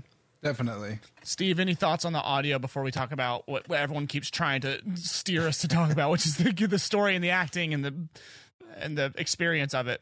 There's not really like like memorable songs or anything in it, at least from my perspective. But it's not a catchy tune. Nothing in it's catchy. You're not humming like walking down the street. But yeah, no, they did good with the audio. All right. Can we talk about the story, please? Because I just want to talk about the story. Yeah, let's get to what this game is actually all about. The hokey pokey. No, the story. Okay. So, guys, so this is, we've been dancing around it. We keep trying to talk about the visuals, and we end up talking about the story. We talk about the audio, we end up talking about the story. We talk about the gameplay, we end up talking about the story. This game's story is, I think, an achievement in video game storytelling. I don't think it's perfect. I have some qualms personally, but does anyone want to open up the floor talking about what they liked, what they didn't like about the story? Anything specifically noticed? I feel like I'm in a minority here. I wasn't for it. I don't know. I feel like they play with your emotions more than they play with the plot more. I do think it's very intriguing. I think this is the most intriguing part of the game, on how they tease little things about his past. That I felt like was the most intriguing part to me. But in terms of like the plot and the goal, it's like, oh, you got to get to the top of the mountain. And it's like, why? And it's like, because that's what the wife wanted. She just wanted her ashes spread on top of the mountain. And I don't know. It didn't really stick with me. That being said, the journey to get there is very good. But I feel like this game does this weird thing where I've never experienced it like this before. But I felt like the game was just like incomplete in a way. And I know that's because they have part 2 coming, and that's obvious. But it really just kind of like left you hanging a little bit, and not like cliffhanger. I just mean like in terms of the whole game too. You know, like I said earlier, you didn't like feel satisfied. Yeah, the realms. You know, it's like, oh, you can go pick here. Oh, but you can't. It's like, well, why would you? Yeah, why would you do this to me? Yeah, why would you even like, you know, offer that? You know, there's people, you know, back in the day, I think of myself back in the day, it's like, I'm looking up like cheat codes, like how do you get here? There's gotta be a way to get here. And like, there's not, it's just like not in the game. It just feels incomplete in a way. And like I said, the way it ended too was just kind of, you know, it just kind of ended. And I can relate a lot with. It felt like, you know, certain games, like, okay, obviously they're making a sequel, but like this game, it really felt like it just wasn't over. It just kind of like it just starting. Yeah, I agree with that, and like I don't know. It feels like you're in the prologue the whole time. Like you're in the prologue, and then the story doesn't really start. Really, I'd say it probably doesn't start until you go inside Jormung. God, I'm going to butcher this. Jormungunder's the snake, the world snake. Like that's when it starts. When you go inside, like when you go inside, that's when it really starts to pick up. And I know, like the old trilogy, like God of War 2 left on a cliffhanger too. But like, where that left on a big cliffhanger, like a big cliffhanger. Yeah, but that it still felt like it ended the story, and you could tell where the direction was going. This just kind of petered out. Yeah, it kind of missed it for me. It just didn't feel like a complete game in a sense. I like I said, I'm probably in a minority there. No, I mean, I know the feeling you are talking about. I have thoughts in response to that, but I know the feeling you are talking about. And I know they tease a little bit for like the second game and everything, like with the boy being like part giant and everything. He's Loki. Yeah. And that was interesting, and it was also, you know, like the biggest part that stuck with me was the end when he like pulls back the curtain and there's just like the boy killing Kratos. Yeah. Like that was like, whoa, like that was kind of Like, what is like the prophecy? yeah. And that's very intriguing. But in terms of just like the whole overall plot and everything, it just, I don't know. Like the game ended and like literally at the end, they just went back home and it's just like, okay. Yeah. So, does anyone else have any thoughts relating to that? I really liked the story. I agree that like there's a lot in the middle of the story that like is not doing a lot, but like the start of the story is really strong. And I actually like the goal of mom is dead. She asked us to take her ashes to the highest place anywhere. And our journey is to get there. And then it turns out to be a lot more complicated than we thought it would be as like a premise for a story, because there's like a built-in emotionality there of dealing with the loss of a loved one. And then, of course, also like it ties very well into the story of Kratos slowly like learning and opening up to his son. And I think, I mean, like, obviously we're going to talk spoilers here.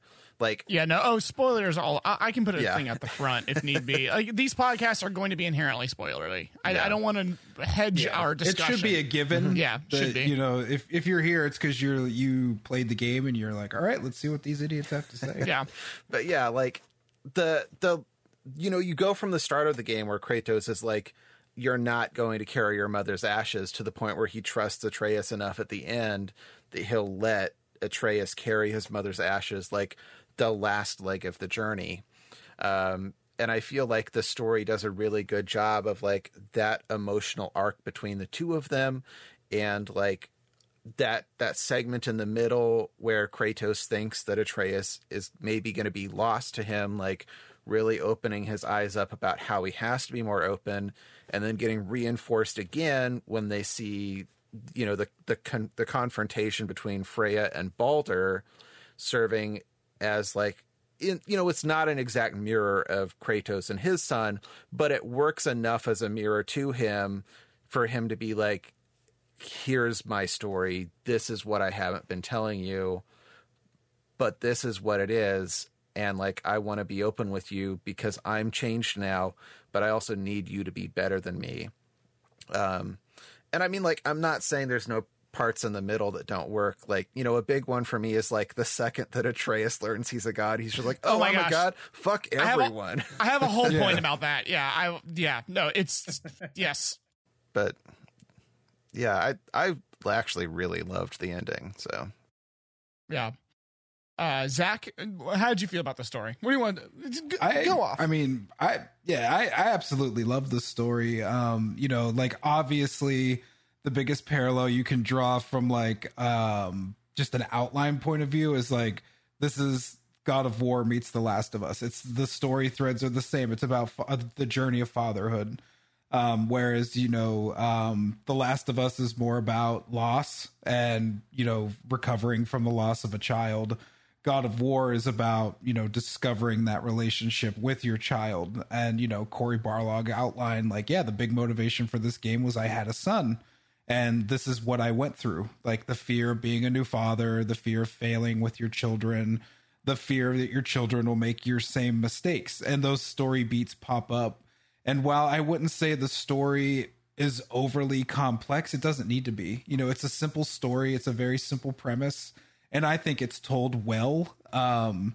You know, I like that it starts out and it's kind of low stakes. You're like, wait, what? They're just going to go to a mountain and spread some ashes. And, you know, it's basically just chance that it, you know, it's just random chance that that's not what happens. You know, that you find out that, you know, they find, what's his name? Balder figures out that, oh, this guy's something not human, you know, he beats 7 shades of shit out of him. He gets back up and he's just like, okay, this is intriguing. And that's, you know, when the bigger plot really starts to materialize. But I just thought, you know, it's very character driven. And that's where I think a lot of people fall in love with this game, is that it's not that the story is something new. We've seen it before, but it's the way that it's told. and the way that it's acted, like you can feel the emotions in a lot of the performances.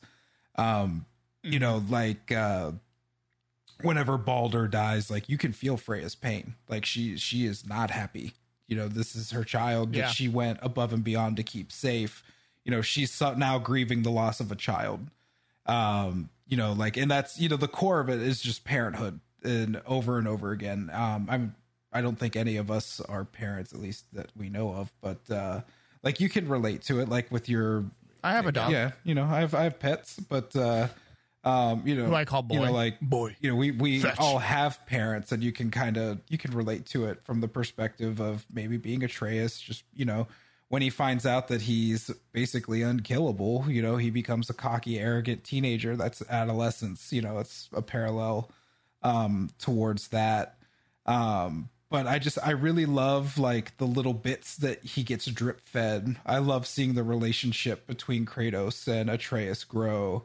The scene when he finally touches him and you can see like Atreus welling up. I'm just sitting there like, oh my God, I'm a dad now. Like, this is my child. I will go to war for this child. Oh my God. But you know, like, and then you get like the things that you get also find out about the bigger world, because it was like when God of War was in the Greek pantheon, we didn't know, like, is this in a vacuum? What other pantheons exist in this world? Like, does the Christian God exist? They imply all of them. Yeah. So you eventually find something that probably alludes to where the games are going next. Like, I buy into more of a theory that like Loki is not going to kill Kratos. I don't think Kratos can be killed. I think that's his punishment ultimately, is that he has to go through everything. But they drop huge hints where he could be going next. Like, he could be going to Egypt, which I think they probably won't do because of Assassin's Creed, at least not right away. But they also dropped like hints that, you know, Shintoism is real from Japan.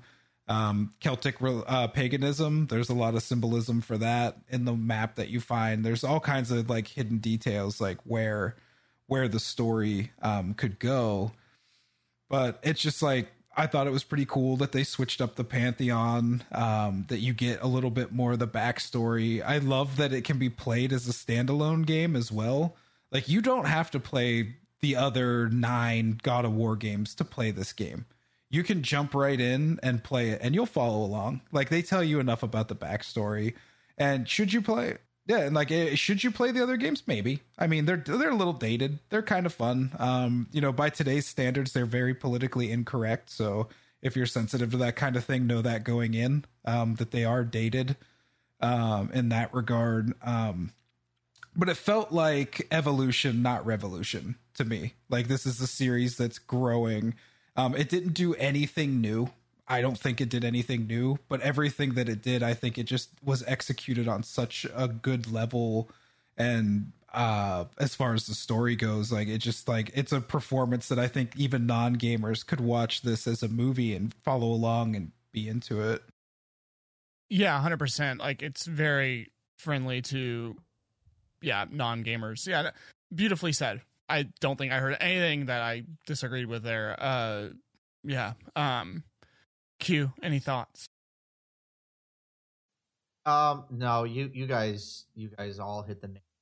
I mean, the what was so beautiful and what makes it so good, it's not about plot, it's about the journey in the plot, and that's the character development that you see, relationship between Kratos and his kid, the struggles you see. Like, we all mention it because it's such a jarring moment in the game when Atreus learns that he's a god. He becomes unbearable, and I started to feel like annoying real emotions shit. of not wanting to do what I thought I was going to have to do. I was like, I'm going to have to kill my kid because he is going to be a terrible, terrible little tyrant. I can see it coming out in him. He's like a Joffrey. Yes. Yeah. Like, it was, and I didn't like the idea of it, but I was like, fuck this kid. I was getting so pissed at him because he was being such a little shit. And I really started to actually get worried, like, oh my God, is the end of our journey? I'm going to have to, I've already apparently killed my dad. I'm going to kill my kid now. And, and then seeing that, like, Atreus's attitude shift and then seeing him come back to himself again, and like just the natural progression of how, I don't know how that was done, and then watching the relationship kind of fray apart and then begin to slowly mend back together by the time you get to the end of it was just such an emotional, really well done journey. And that is what the huge draw, because the plot, I really like how simple it is. It's go spread your mom's ashes. And then what you're enjoying is what's happening along the way. And then, you have the side intrigue of Baldur showing up, and you're trying to figure out, okay, what are they actually after? Are they just pissed because they learn there's a presence of another powerful deity in our realm? Or, you start to learn the intricate relationship between Baldur and his own mom. And then, it turns out, I believe he was sent by Odin, was his dad. And they're looking for Faye, like his wife, who they didn't know was dead yet. And he's trying to find Faye because I think Odin, it was expressed, that is obsessed with stopping his own death at Ragnarok, and plays a component on launching that. And they didn't realize that she's dead, which is when he finds the kid, he's like, I think you'll do. So he's trying to steal the kid away because it's an offspring of Faye, and maybe they can stop Ragnarok that way. It's like there's a lot of subplots and like deeper levels that you can, experience through this emotional journey, but you have to soak it all in. And it was so good. Absolutely. Yeah, I thought this story was absolutely a fucking triumph in video game storytelling. So I was taking notes on things that like people said. So Steve, regarding the sorry, I have to say one more thing. Because I did say that I agreed with Steve, about the ending being a little underwhelming. And so the reason why I felt that way is because I had actually didn't pay attention to how many hours I played in the game, and I completely thought I had like 10 more hours. So yeah. I go live, and within 45 minutes, I end up beating the game. And I was like, wait. I was like, is this the end? Like, I just wasn't expecting it. I was like, is it over? What? Like, I was so confused because I really thought I had a lot more going on but no, that was it. And the developers so really should have thought about streamers more when they make the game. They really should have, It's so I mean, part of it's my bad not realizing how far I've gone in the game and that I was actually reaching the end. I didn't. I was under the impression that we get to Jotunheim and then there's like a whole other. Now we're in Act 3, but it was still an extremely satisfying, and I felt like the ending left you with the silence of, now we're going to deal with the repercussions of our actions. Like, Atreus killing, was it Modi that he stabbed in the throat? The son of another god. Like and then Baldur dying. Like, now we leave the mountain kind of quietly and we go back to our life, and there's this looming, cloud above you of now the consequence coming at some point. But right now we're just go home and chill. Did everybody get the post-credit scene? Not this playthrough, no. But you've seen yes. it, yeah. What's the post-credit scene? So, basically, that's not the ending. The actual ending is you go back to the house at the very start of the game, and you go in the house, and I think you have to lay in the bed. I'm not sure if that was required or not. But when you exit the house, it triggers a cutscene. And that cutscene flash forwards 3 years to the end of Fimbulwinter at the beginning of Ragnarok, and Thor shows up at their door. Yeah, and he's not happy. Yeah, ready to fuck their shit up. It's awesome. Gotcha.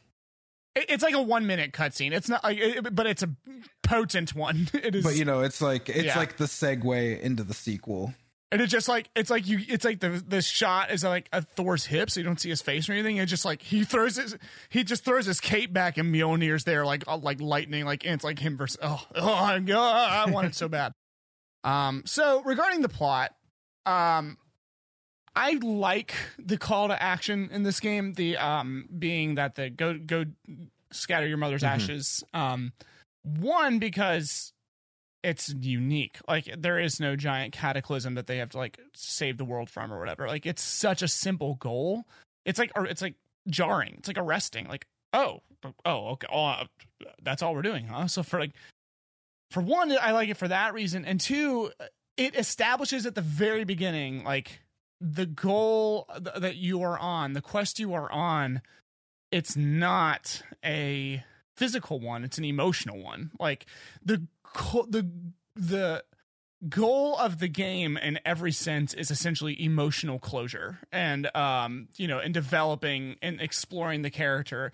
The goal of this game is essentially Kratos' story arc and his relationship with his son, and they don't try to make it much else besides that. And they do that from like step one, like, go take these ashes up. Like, that is and it's reinforced even further. But this goal like takes on more and more importance, not just because of the stuff that gets in the way, but like it becomes more and more apparent that the only thing these two people share in common, the only thing that they both respect just as much, is the mother.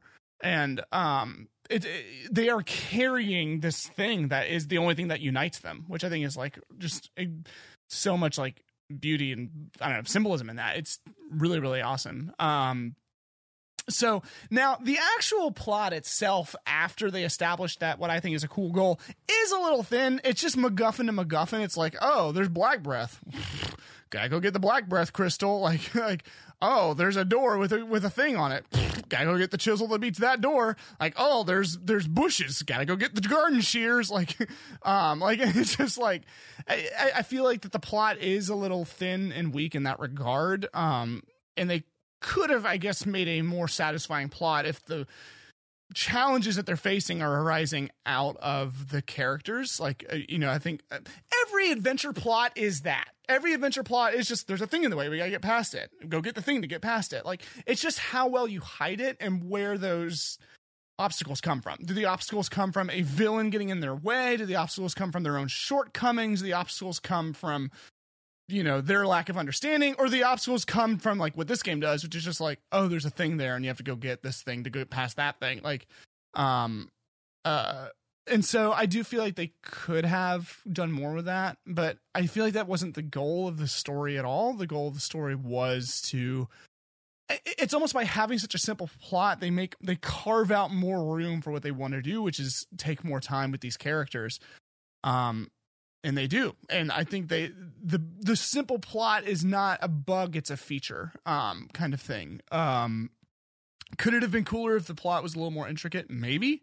Or maybe we've just felt more convoluted. I don't know. Like, I would rather have a game with a simple goal that it achieves well versus like, I'm going to shit on a beloved franchise, like a Kingdom Hearts, where it's like, oh, by adding more convoluted, we're making it better. And it's like, no, you're kind of just, I don't know what you're doing anymore. Like, it's like I don't know what the fuck is happening. Like, this isn't good. This is just confusing. Confusing is not good in and of itself. And you can get a game like, you can get a story like, obviously you can do the opposite, where you're like a fucking Game of Thrones, where it is really intricate and it's really well executed, and that's the point. So yeah, so I mean, that arguably the best MacGuffin. If y'all don't know what a MacGuffin is, I keep using that word. It's a thing. It's a story. It's a thing in plot and storytelling where like there's a thing the character has to get to move forward. Like, it's I think what's the director? Hitchcock, I think, is the one who made the word up. Yeah. So the best MacGuffin is the when he has to go to hell to get the heart to make the magical Vicks vapor rub for the sickness that Atreus gets, I think, because it arises from Kratos' decisions. So I feel like that's the only MacGuffin that really stands out. Like, I can't even remember all the other MacGuffins. Like, oh, Black Breath, I guess I gotta go to Alfheim. Alfheim, gorgeous, by the way. I didn't mention this in the visuals because I was trying to move us along. One thing I did not love about the visuals is that it's a little samey throughout the whole thing. Thank God they put Alfheim in there, because Alfheim stood out as an amazing visual feast in the colors. I love that take on elves, like being in a jungle environment and like being bugs. Weird. Yeah, they're really cool. Yeah, they need more of stuff like that. Thank God they had that, because otherwise the whole thing would have... That in Turtle Town, where the lady lives, where Freya lives, where the two visual like differences. The rest of it is just like, you know, I mean, it's Norse, it's gray and white and stuff. But anyway, the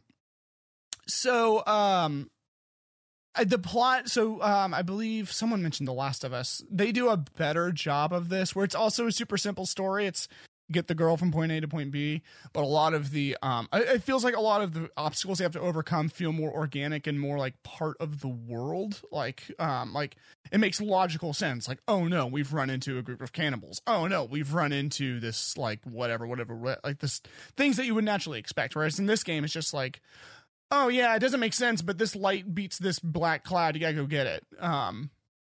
So that could have been executed a little better. But still thought that it made room for the characters, which is all I really care about.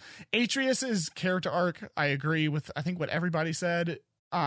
It's not just like, it's a shortcoming of the fact that this game is all one continuous shot. So the fact that this game, this technical achievement that really works to bring in the intimacy of the story, which is this continuous over the shoulder shot that they do nonstop with Kratos, also a technical achievement, works really well on the PS5 because the quick travel doesn't have as much of load times. Anyway, it also means that they have to tell the story of like, no, this whole thing literally takes 15 hours or however long it takes you to beat. Like, there is no, and 5 days later, or like, so Atreus is... They don't mention it so much in the game, but apparently when they go to Niflheim, the elf place, and he goes into that little portal. Yeah. And he's walking, and he leaves Atreus outside of the portal to guard. He gives him his axe. Apparently that took like a few days that he was in there. Right. And so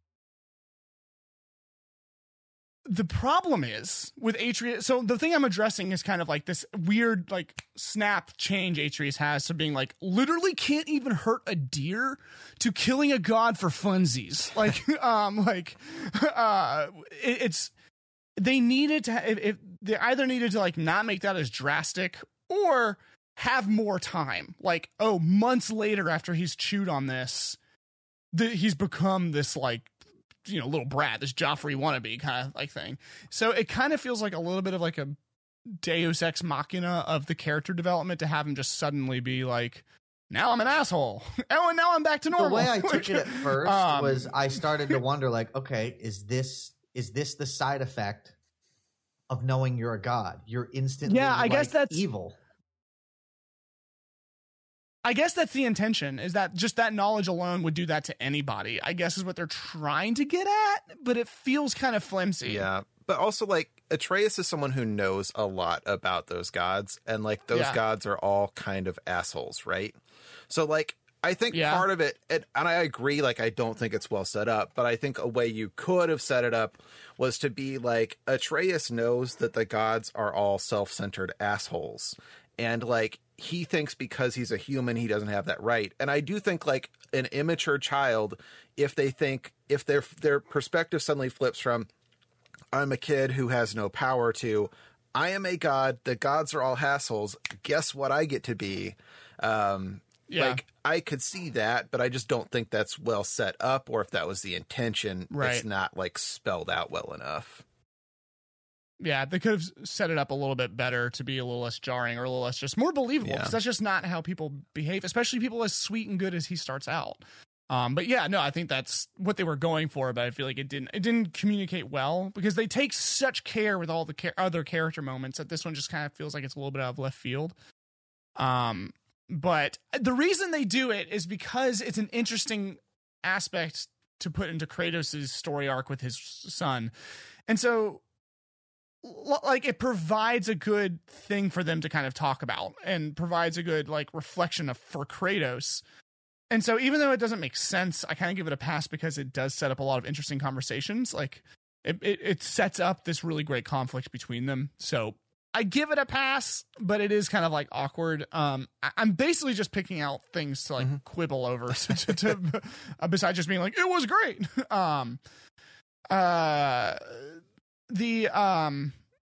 And I also love how like Kratos's character arc of like this like shame he carries with him and this looking back on his past and kind of like hating his violence and hating, you know, and just him coming so far. It's also like such a reflection of the series as a whole. It's almost like the developers are, I mean, Barlog kind of essentially stated as much, that it is them looking back and being like, we were so violent and so on, and so like crass and so like whatever now, and we have to live with that. I don't know.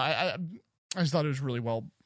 It's something that it's in the conversation with itself. Like it's something that if the story existed alone, it would be great. The fact that it exists as in the conversation with past titles, which I think Zach mentioned something to that effect, enhances it even further. And then yeah, I love the dwarves. They're very funny. Yep. Brock has some choice lines. The big bearded beaver and his sack seed stuck out as like something the most like Brock and Sindri, the dwarves, are super hilarious. And like it made me hate Atreus when he's mean to them for no reason. Yeah. Like why? They've been like, he's just like, he never showed any amount of being annoyed with them in the past, and now it's like, I don't want to hear about these people. Anyway, I'll get off that soapbox. The sequence where Kratos gets the Chaos Blades is like one of the best sequences in video games. Like when he, like Athena shows up out of nowhere, no mention of these gods, and Athena shows up and she's like taunting him, and she's like, you'll always be a monster, and he's like, but I'll be your monster no longer. There's nowhere you can hide, Spartan.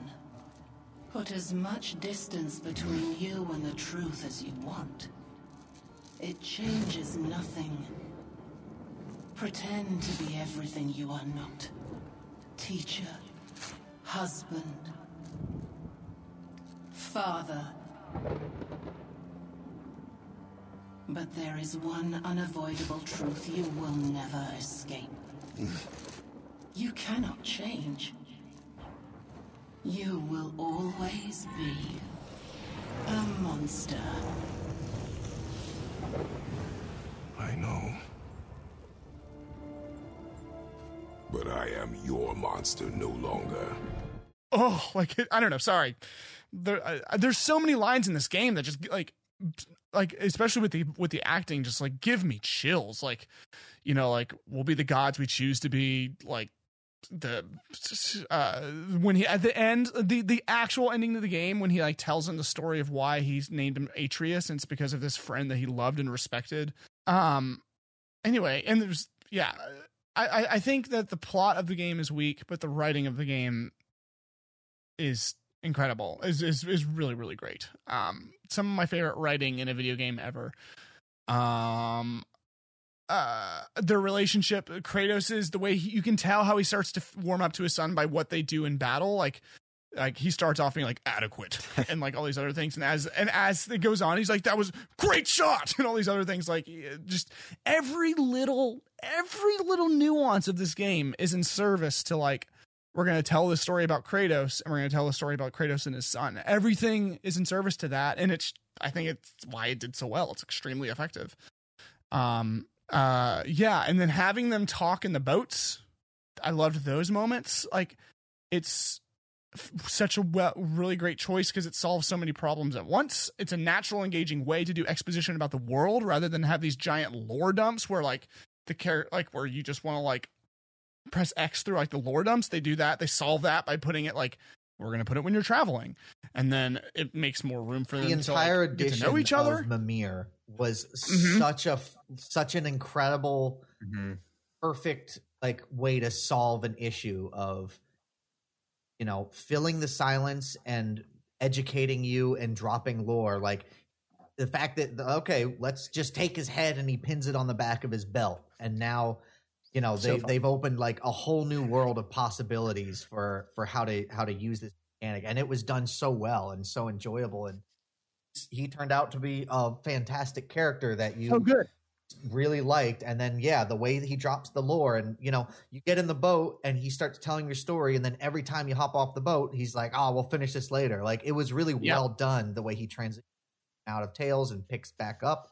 It's such a good way of storytelling and of world building. Like, because like usually in most games that would be a loading screen, or that would be a 3-minute cutscene, like over and over and over again. In this game, like efficiently gets rid of that, and it makes you want to travel. Like it fixes the problem of boring cutscenes, loading screens, and lame travel all in one fell swoop by just having these, like, it's a simple fix of just make them talk, just write good conversation and have it well acted. And now all of a sudden, like, I'm extending my travel time to places because I want them to finish, as opposed to, like, you know, it's just great. It's well I done. love how Kratos calls him head the entire game. Yes. Boy, head. And then when Atreus becomes an asshole, he starts calling him head because, like, that's what he's learned from his dad. Like, yeah, head. Kratos is, like, low key super funny. There's lots of, like, parts where, like, the line at the start, like when where, like, they're going to hunt deer, and they're like, you know, Atreus is like, where are we going? And he goes, in the direction of deer. Of deer. Yeah. Or, like, when he brings the head to Freya and she's like, did you kill him? He's like, at his request. Or when Atreus is like, tell me a story. And he's like, there was once a story concerning a tortoise and a hare. Like, he just tells it in this, like, awful, boring way. Yeah, like, so good. Yeah, I think I said my whole piece. I think I said everything I wanted to say. I had a lot of, obviously I really enjoyed the story of this game. To the extent where it's like, it makes up for its shortcomings for me. There's a lot of things they probably could have done better with the gameplay or even with the plot, but they got me so invested in these characters that I was able to be like, I don't care. Like, it's just really well done. One other negative thing I have, and this is more for future episodes. I am a huge fan when video games tell stories that only work as video games, which I know is kind of weird. The number one example of this is Undertale. For me, you can't tell the game of Undertale without it being a video game. This game would probably work as a movie, honestly. You probably wouldn't be able to get as much rich of conversations because of the travel time and stuff and just the runtime. But regardless, it doesn't matter. It's good writing and good acting is good writing and good acting no matter what medium it's in. And to me, they crushed it. So yeah, that's it. So we'll say with the story, and you kind of like touched on how the story is kind of a meta narrative in a way where it's like the game addressing its own past and saying, like, we were violent and crass before. And I do think there's something that it pulls kind of a clever move that I don't know how I feel about, because, like, it addresses the violence of those past games, but the big critique of the past games that I have always seen is, like, never the violence, it's the way that they treat women. Like, playing the first game, I did not run into a single female character whose nipples I could not see.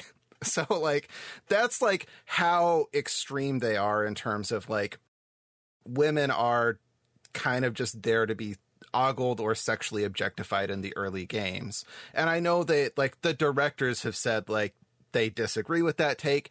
It's debatable. But I think, like, the way that they set it up where Kratos addresses his past as saying, I was violent and killed a lot of people, and that's the game saying we were violent and a lot of people died, sort of is also a kind of sneaky way of sweeping everything from the old games under the rug while only addressing one half of that equation. And I don't know how I feel about that. You know, it's hard to, like, own up to a past like that a series has. And I don't envy the directors having to deal with that legacy. But at the same time, like, I kind of would have liked it if the story had addressed that side of things as well. But yeah, that I didn't even think about that. That's a great point. I mean, at the very least, I feel like they don't do it in this game, but that's arguably not enough. Yeah, there's, like, only one female character, and, like, the kind of big plot moment with her is, like, Kratos not doing the thing that she says she wants, which is she wants to let her son live at the cost of her own life, and he kills her son. So, like, it's not treating women in the way that the first game did. You know, Kratos is protecting her. But at the same time, it's not addressing that part of the God of War series' legacy. Yeah, that's true. That is a shortcoming that I didn't even think about. I guess which speaks to me as a it speaks to me as a person. But yeah, that is that's a really, really that's a really subtle thing they did there. Is they made this such an apologetic game, but only apologized for what they wanted to apologize for. I guess it's an interesting take. And I guess that kind of makes the conversation it has with its past less impressive, I guess. I mean, it's better than nothing, but I guess, I don't know. I far be it for me to speak to that. But yeah, that is an interesting take that I had not considered. Well, and we're probably not the right people to decide what, if that gets forgiven or not either. So. Right. Yeah, exactly. It's interesting when you're making a game about breaking the cycle of violence that you ignored sexual violence that was present in the rest of the franchise. It's very interesting. And like some of the, I read about some of the sexual violence in some of them, and it's like pretty extreme in a couple of them. Oh yeah. In God of War Ascension, there's a female boss that you kill.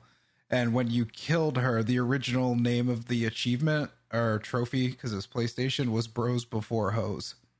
Oof. And we're talking like this is in 2012, 2013. Like, and it's like a really visceral kill too, right? Yeah, you stomp her face in with like the heel of your foot. Oh my gosh. But they ended up changing the name because there was such a backlash, but it was just like, 10 years ago, like at Sony Santa Monica, somebody was like, I mean, everybody was like, yeah, that's fine. Green light that. Yeah, that's awful. Well, that sucks. I don't have any, it's just, that sucks. I don't have like I don't have a clever retort for that, it's something that I honestly had not thought about. I think largely because I hadn't played about the other games. Sure. Like I had heard like, oh, there's sex mini games, but I didn't realize it was so explicitly violent towards women specifically. It's not what this game is about. It's just a thing that happens during the game. And like, maybe that wasn't even their intention. I'm not one of the developers. I can't speak for them. I don't know that their intention was to pull that clever move, but they still pulled that move. They still pulled it. Yeah. Yeah. That stinks. Yeah. But yeah, otherwise, I mean, I think maybe they did not set out to achieve everything they should, but what they set out to achieve, they achieved well. Yeah, for sure. There's like a lot to love about this game. It is the moment of truth, where the storied, just incredible Goat Games panel decide, is this game a goat or is it a most overrated of all time? A moat. Okay. Make your case. I'm gonna eeny meeny miny mo it. Eeny meeny miny mo. Catch a tiger by his tail. If you always let him go. Eeny meeny miny mo. Rob, you're first. All right. Well, I feel like I'm probably going to be the dissenter here. I think this is a really good game, but for me, I don't think I can give it a goat. The parts about this game that are the best part of this game are things that could be a movie or a TV show. And if the thing about your game that's the unique selling point of it is it would be a really good movie or TV show, and the gameplay, the combat's, it's good. It's not my taste, but it's still good. But like, I liked the PlayStation 1 combat better. And then you got puzzles and like climbing. For me, like, I like this game a lot, but I don't love it. I don't think I might even love it a little bit. I love the story of it, but I don't think I can give it a goat, unfortunately. Sad. Rip. Yeah. Okay. All right. That's one down. Eeny, meeny, miny, mo. Oh, eeny, meeny, miny, mo. Catch a tiger by his tail. If he hollers, let him go. Eeny, meeny, miny, mo. Zach. For me, it's definitely a goat. This is a must play. If you have the ability to play this game, it's on PS4, PS5, playable on PS5, playable on PC. Even if you're not into like the Norse pantheon, you're not into the concept of God of War, this is something that you owe to yourself to play. Is it a perfect game? No. But I don't believe a perfect game exists. It got a lot of 10 out of 10s. I don't think there is a 10 out of 10 game.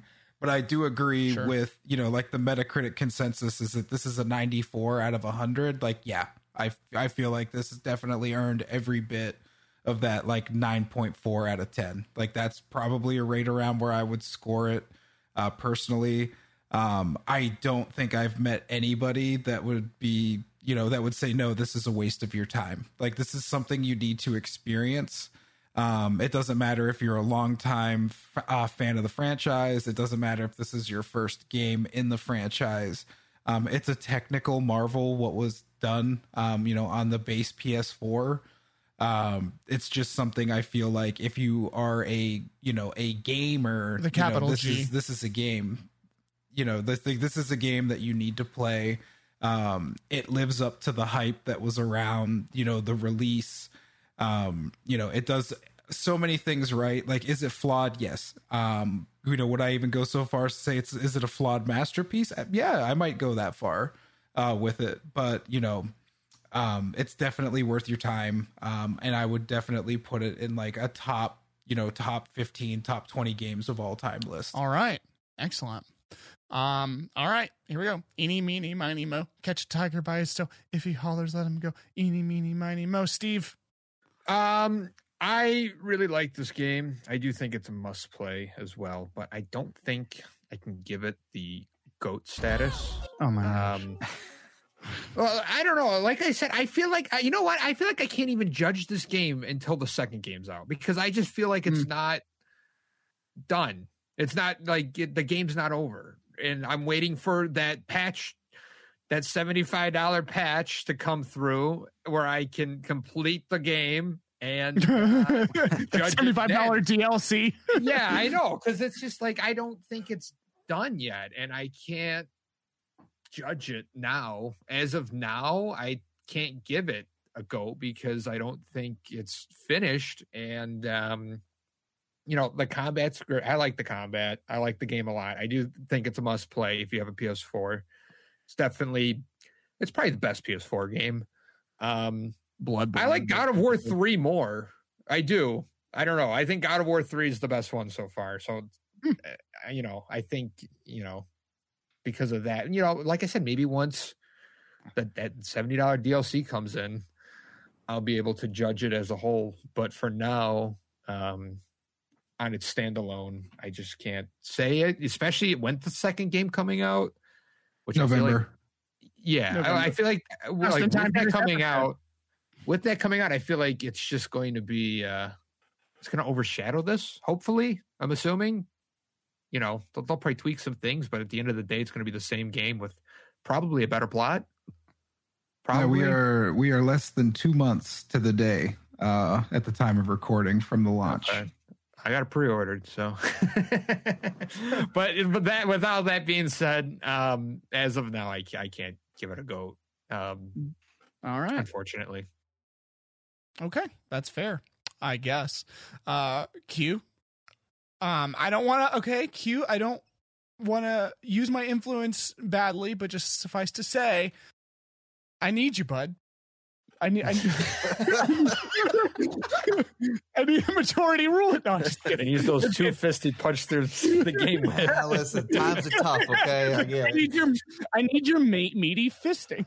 Okay, no, I'm just kidding. If it doesn't reach it, that's okay. I'll just need to find different co-hosts. Fine. No, this game for me is a GOAT all the way through and through. It was from the moment I loaded it up and got to the loading screen to being surprised when I hit play that the same character I was looking at on the loading screen, I was already playing the game, to the last moment when I'm walking down from Jotunheim after figuring out the big plot twist. It was absolutely described as an experience. I was not unentertained through just about every moment of playing this game. It was a ride, and it was beautifully done. It flowed really, really well. It was such a wonderful experience, and I was so engrossed in it. And introducing the Norse pantheon and the mythology and all of that just added another layer of so much enjoyment. And I had the pleasure of, people from Iceland and familiar with the languages and all that in my chat. So they were like transcribing to me what some of the spells were and what people were saying and talking to me. Like, I could only imagine for them how much more awesome it is playing throughout this game. Because they were like, this is by far my favorite game. It's so cool. Like, I grew up learning about all these people, and it's just so much fun to see how they were satisfied with how they were portrayed and put into the game. And I think, I have not cared this much about a single player story-driven game in a while, and this was just so refreshing and just a fantastic adventure through and through. Yeah, I'd love for a better combat system, but it was still a really fun combat system. It was the experience of walking through the shoes of these characters that made it such an achievement. So I'm going with a GOAT. Hell yeah. Well, I guess it's me. Yeah, I didn't really care for it. Just kidding. No, yeah. This is one. I think this absolutely deserves a GOAT title. One of the greatest of all time. I think if someone were to like do a history of video games, you wanted to play the most influential games of all time, you would be really remiss to leave this out of your Criterion collection or whatever the hell. So many of the problems that I expressed with the game, and I think a lot of the other people here expressed with the game, is simply like, I just want more of it. Like, the combat's great. It would be better if it was more in depth. Like, I know I'm kind of like putting words in some of your mouths or whatever, but like, that's how I felt about it. I feel like that I wasn't the only one with that sentiment. Like, the game felt unfinished, like implying like, kind of like, it feels like it ended too soon. Like, if your main complaint of like a lot of the things going on in it is like, it's good, maybe even it's great, but like, it felt like it could have been more. I wanted more like killing animations. The ones that are there are great, but I wanted more of them. Like, like the enemies are great, but it needs more variety. Like, I think if the fact that like your main complaint or my main complaint, I should say, I shouldn't put words in anybody's mouth, is that like the things that are here are great. It's just like the things are so great that I would have liked more of it or more in-depth versions of it. As opposed to like other games or where like the main problems are just problems. Like, I withheld a GOAT from Earthbound last week because which I've played more of, by the way.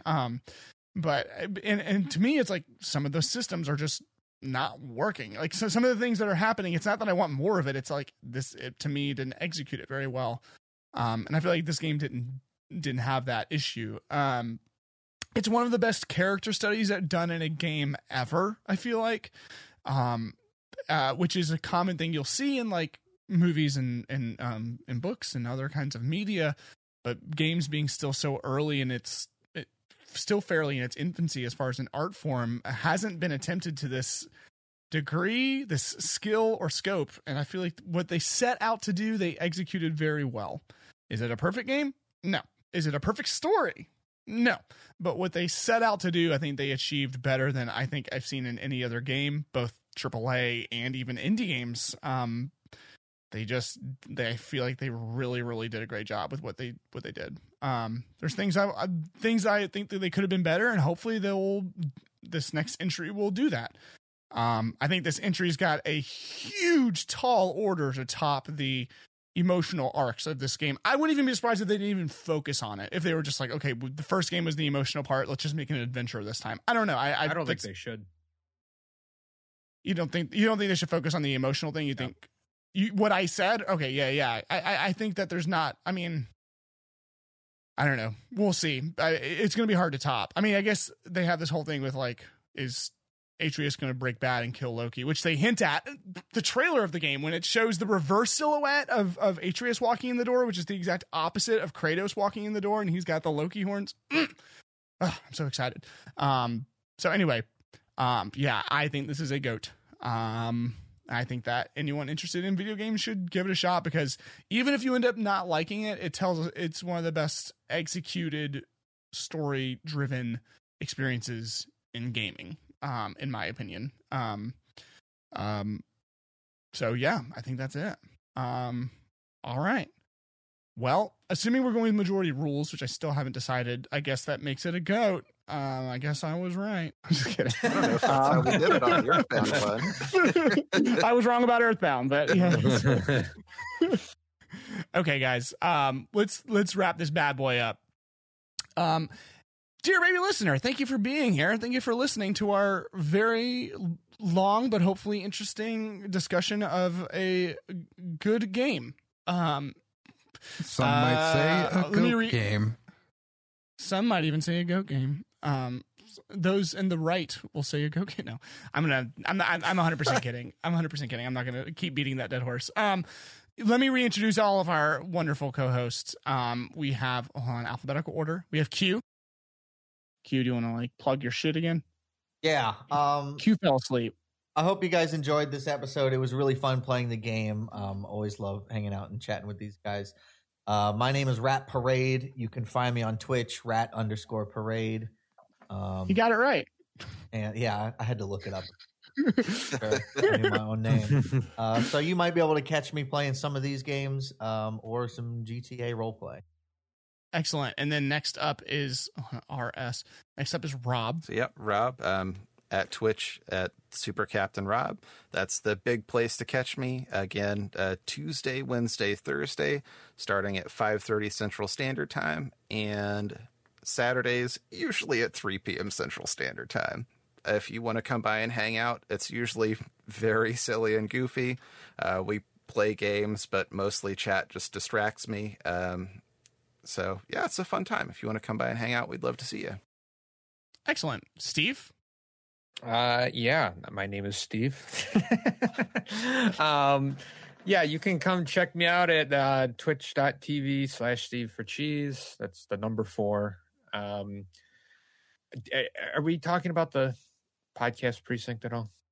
Yes, I'm actually gonna go back in time and mention it at the beginning when I'm editing it, and I'm gonna mention it here in just a minute.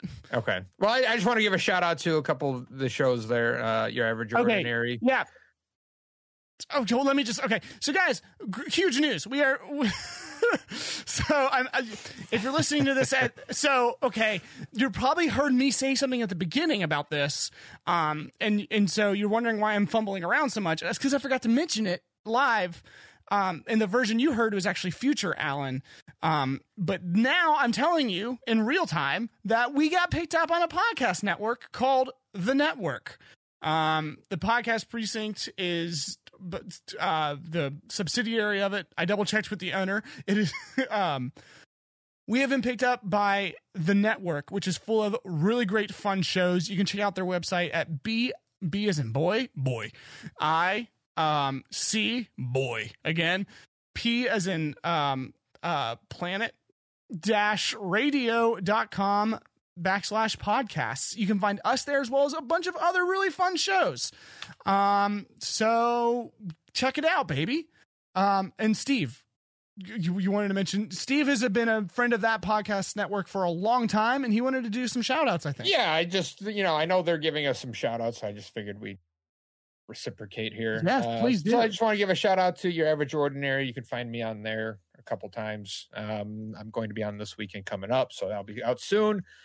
Eat Sleep List is another great podcast, as well as What's Going On with Ben and Tyler. So shout outs to all those guys. I know they're giving us some shout outs as well. So I appreciate it, and I love you guys. Just listen to the latest episode of Eat Sleep List. Yes. Just today, finished it earlier today. They did a video game boss. Fun. Is it that one? Yeah, that's the one I did. I was like, this one. I gotta listen to that one. That one sounds good. On that one. I was jealous. I was like, do you need someone for that? Yeah, I was like, yeah, if only I'd come on the network sooner, I could have been like, well, you should probably talk to me. And then let's see, that's Rob. And then Zachary, go ahead and plug yourself right in there. Yeah, if you're bored, you can find me eventually on twitchtv.com/ZachAttacksGames. That's Zach with an H. There's links to my social medias. I post cute dog pictures on Twitter and Instagram from time to time. I'm, like I said, be back to streaming pretty soon. Working on a couple things, got a couple ideas that I'm cooking up, and just want to see what the feasibility is. In the house that I live in right now, my office is kind of cramped, so I'm hurting for space because I'm surrounded by all my hobbies. Ah, yes. I know the feeling. The walls are closing in. And my name is Alan Newton. I go by Figgio or Figgy. My Twitch handle is twitch.tv/Figgy_O. I have a freshly minted Twitter account too that I haven't twoten yet. But you can find me at Figgy_O there as well. And some housekeeping stuff. So yeah, like I said, huge news. We have been picked up by the network. And I'm going to mention it one more time. You can check out the website there at bicbp-radio.com/podcasts. Some really great content on there. I've been perusing. There's another video game podcast which is called Retro Bliss. They're really great. Been listening to them. If you like retro games, they're fantastic. Let's see what other things. We have a Goat Games podcast Twitter account, also freshly minted. And it's at Goat Games Pod. We have a Facebook page, also freshly minted. You can tell I've been busy. And we have an email at goatgamespodcast@gmail.com. Send in your listener questions about games, about us, about Twitch, about whatever you want. If any of them are interesting, maybe we'll talk about them. Maybe we won't. I don't really know yet, but we'd love to hear from you. Right now we're shouting into a void and we can't hear back from you. And I would love to hear back from you. And I think that's about it for the housekeeping. Next month or next episode, we are going to be playing Super Mario World. One of my favorite platformers ever. That's the SNES one. For those of you who don't know, you can catch us on our Twitch. Some of us will be hopefully playing that beforehand. I think that's about it. Any other, I need to put this in my script. Leave us a review on Apple Podcasts. If you like the podcast, go and put a review. And if you didn't like it, go lie. It's for a good cause. It really helps with the algorithm bull crap. It does. It does. I don't fully understand it. But yeah, it helps us. And like, follow, subscribe, whatever you got to do on whatever platform you're doing to make sure you catch our next episodes. Woo! Okay, everyone. So I think the sign off is going to be GG's. Do we want to do it together, like a big group GG's, or should I just do it? You just do it, man. Okay, y'all don't seem very excited about GG's. Okay, everyone. Till next time, GG's.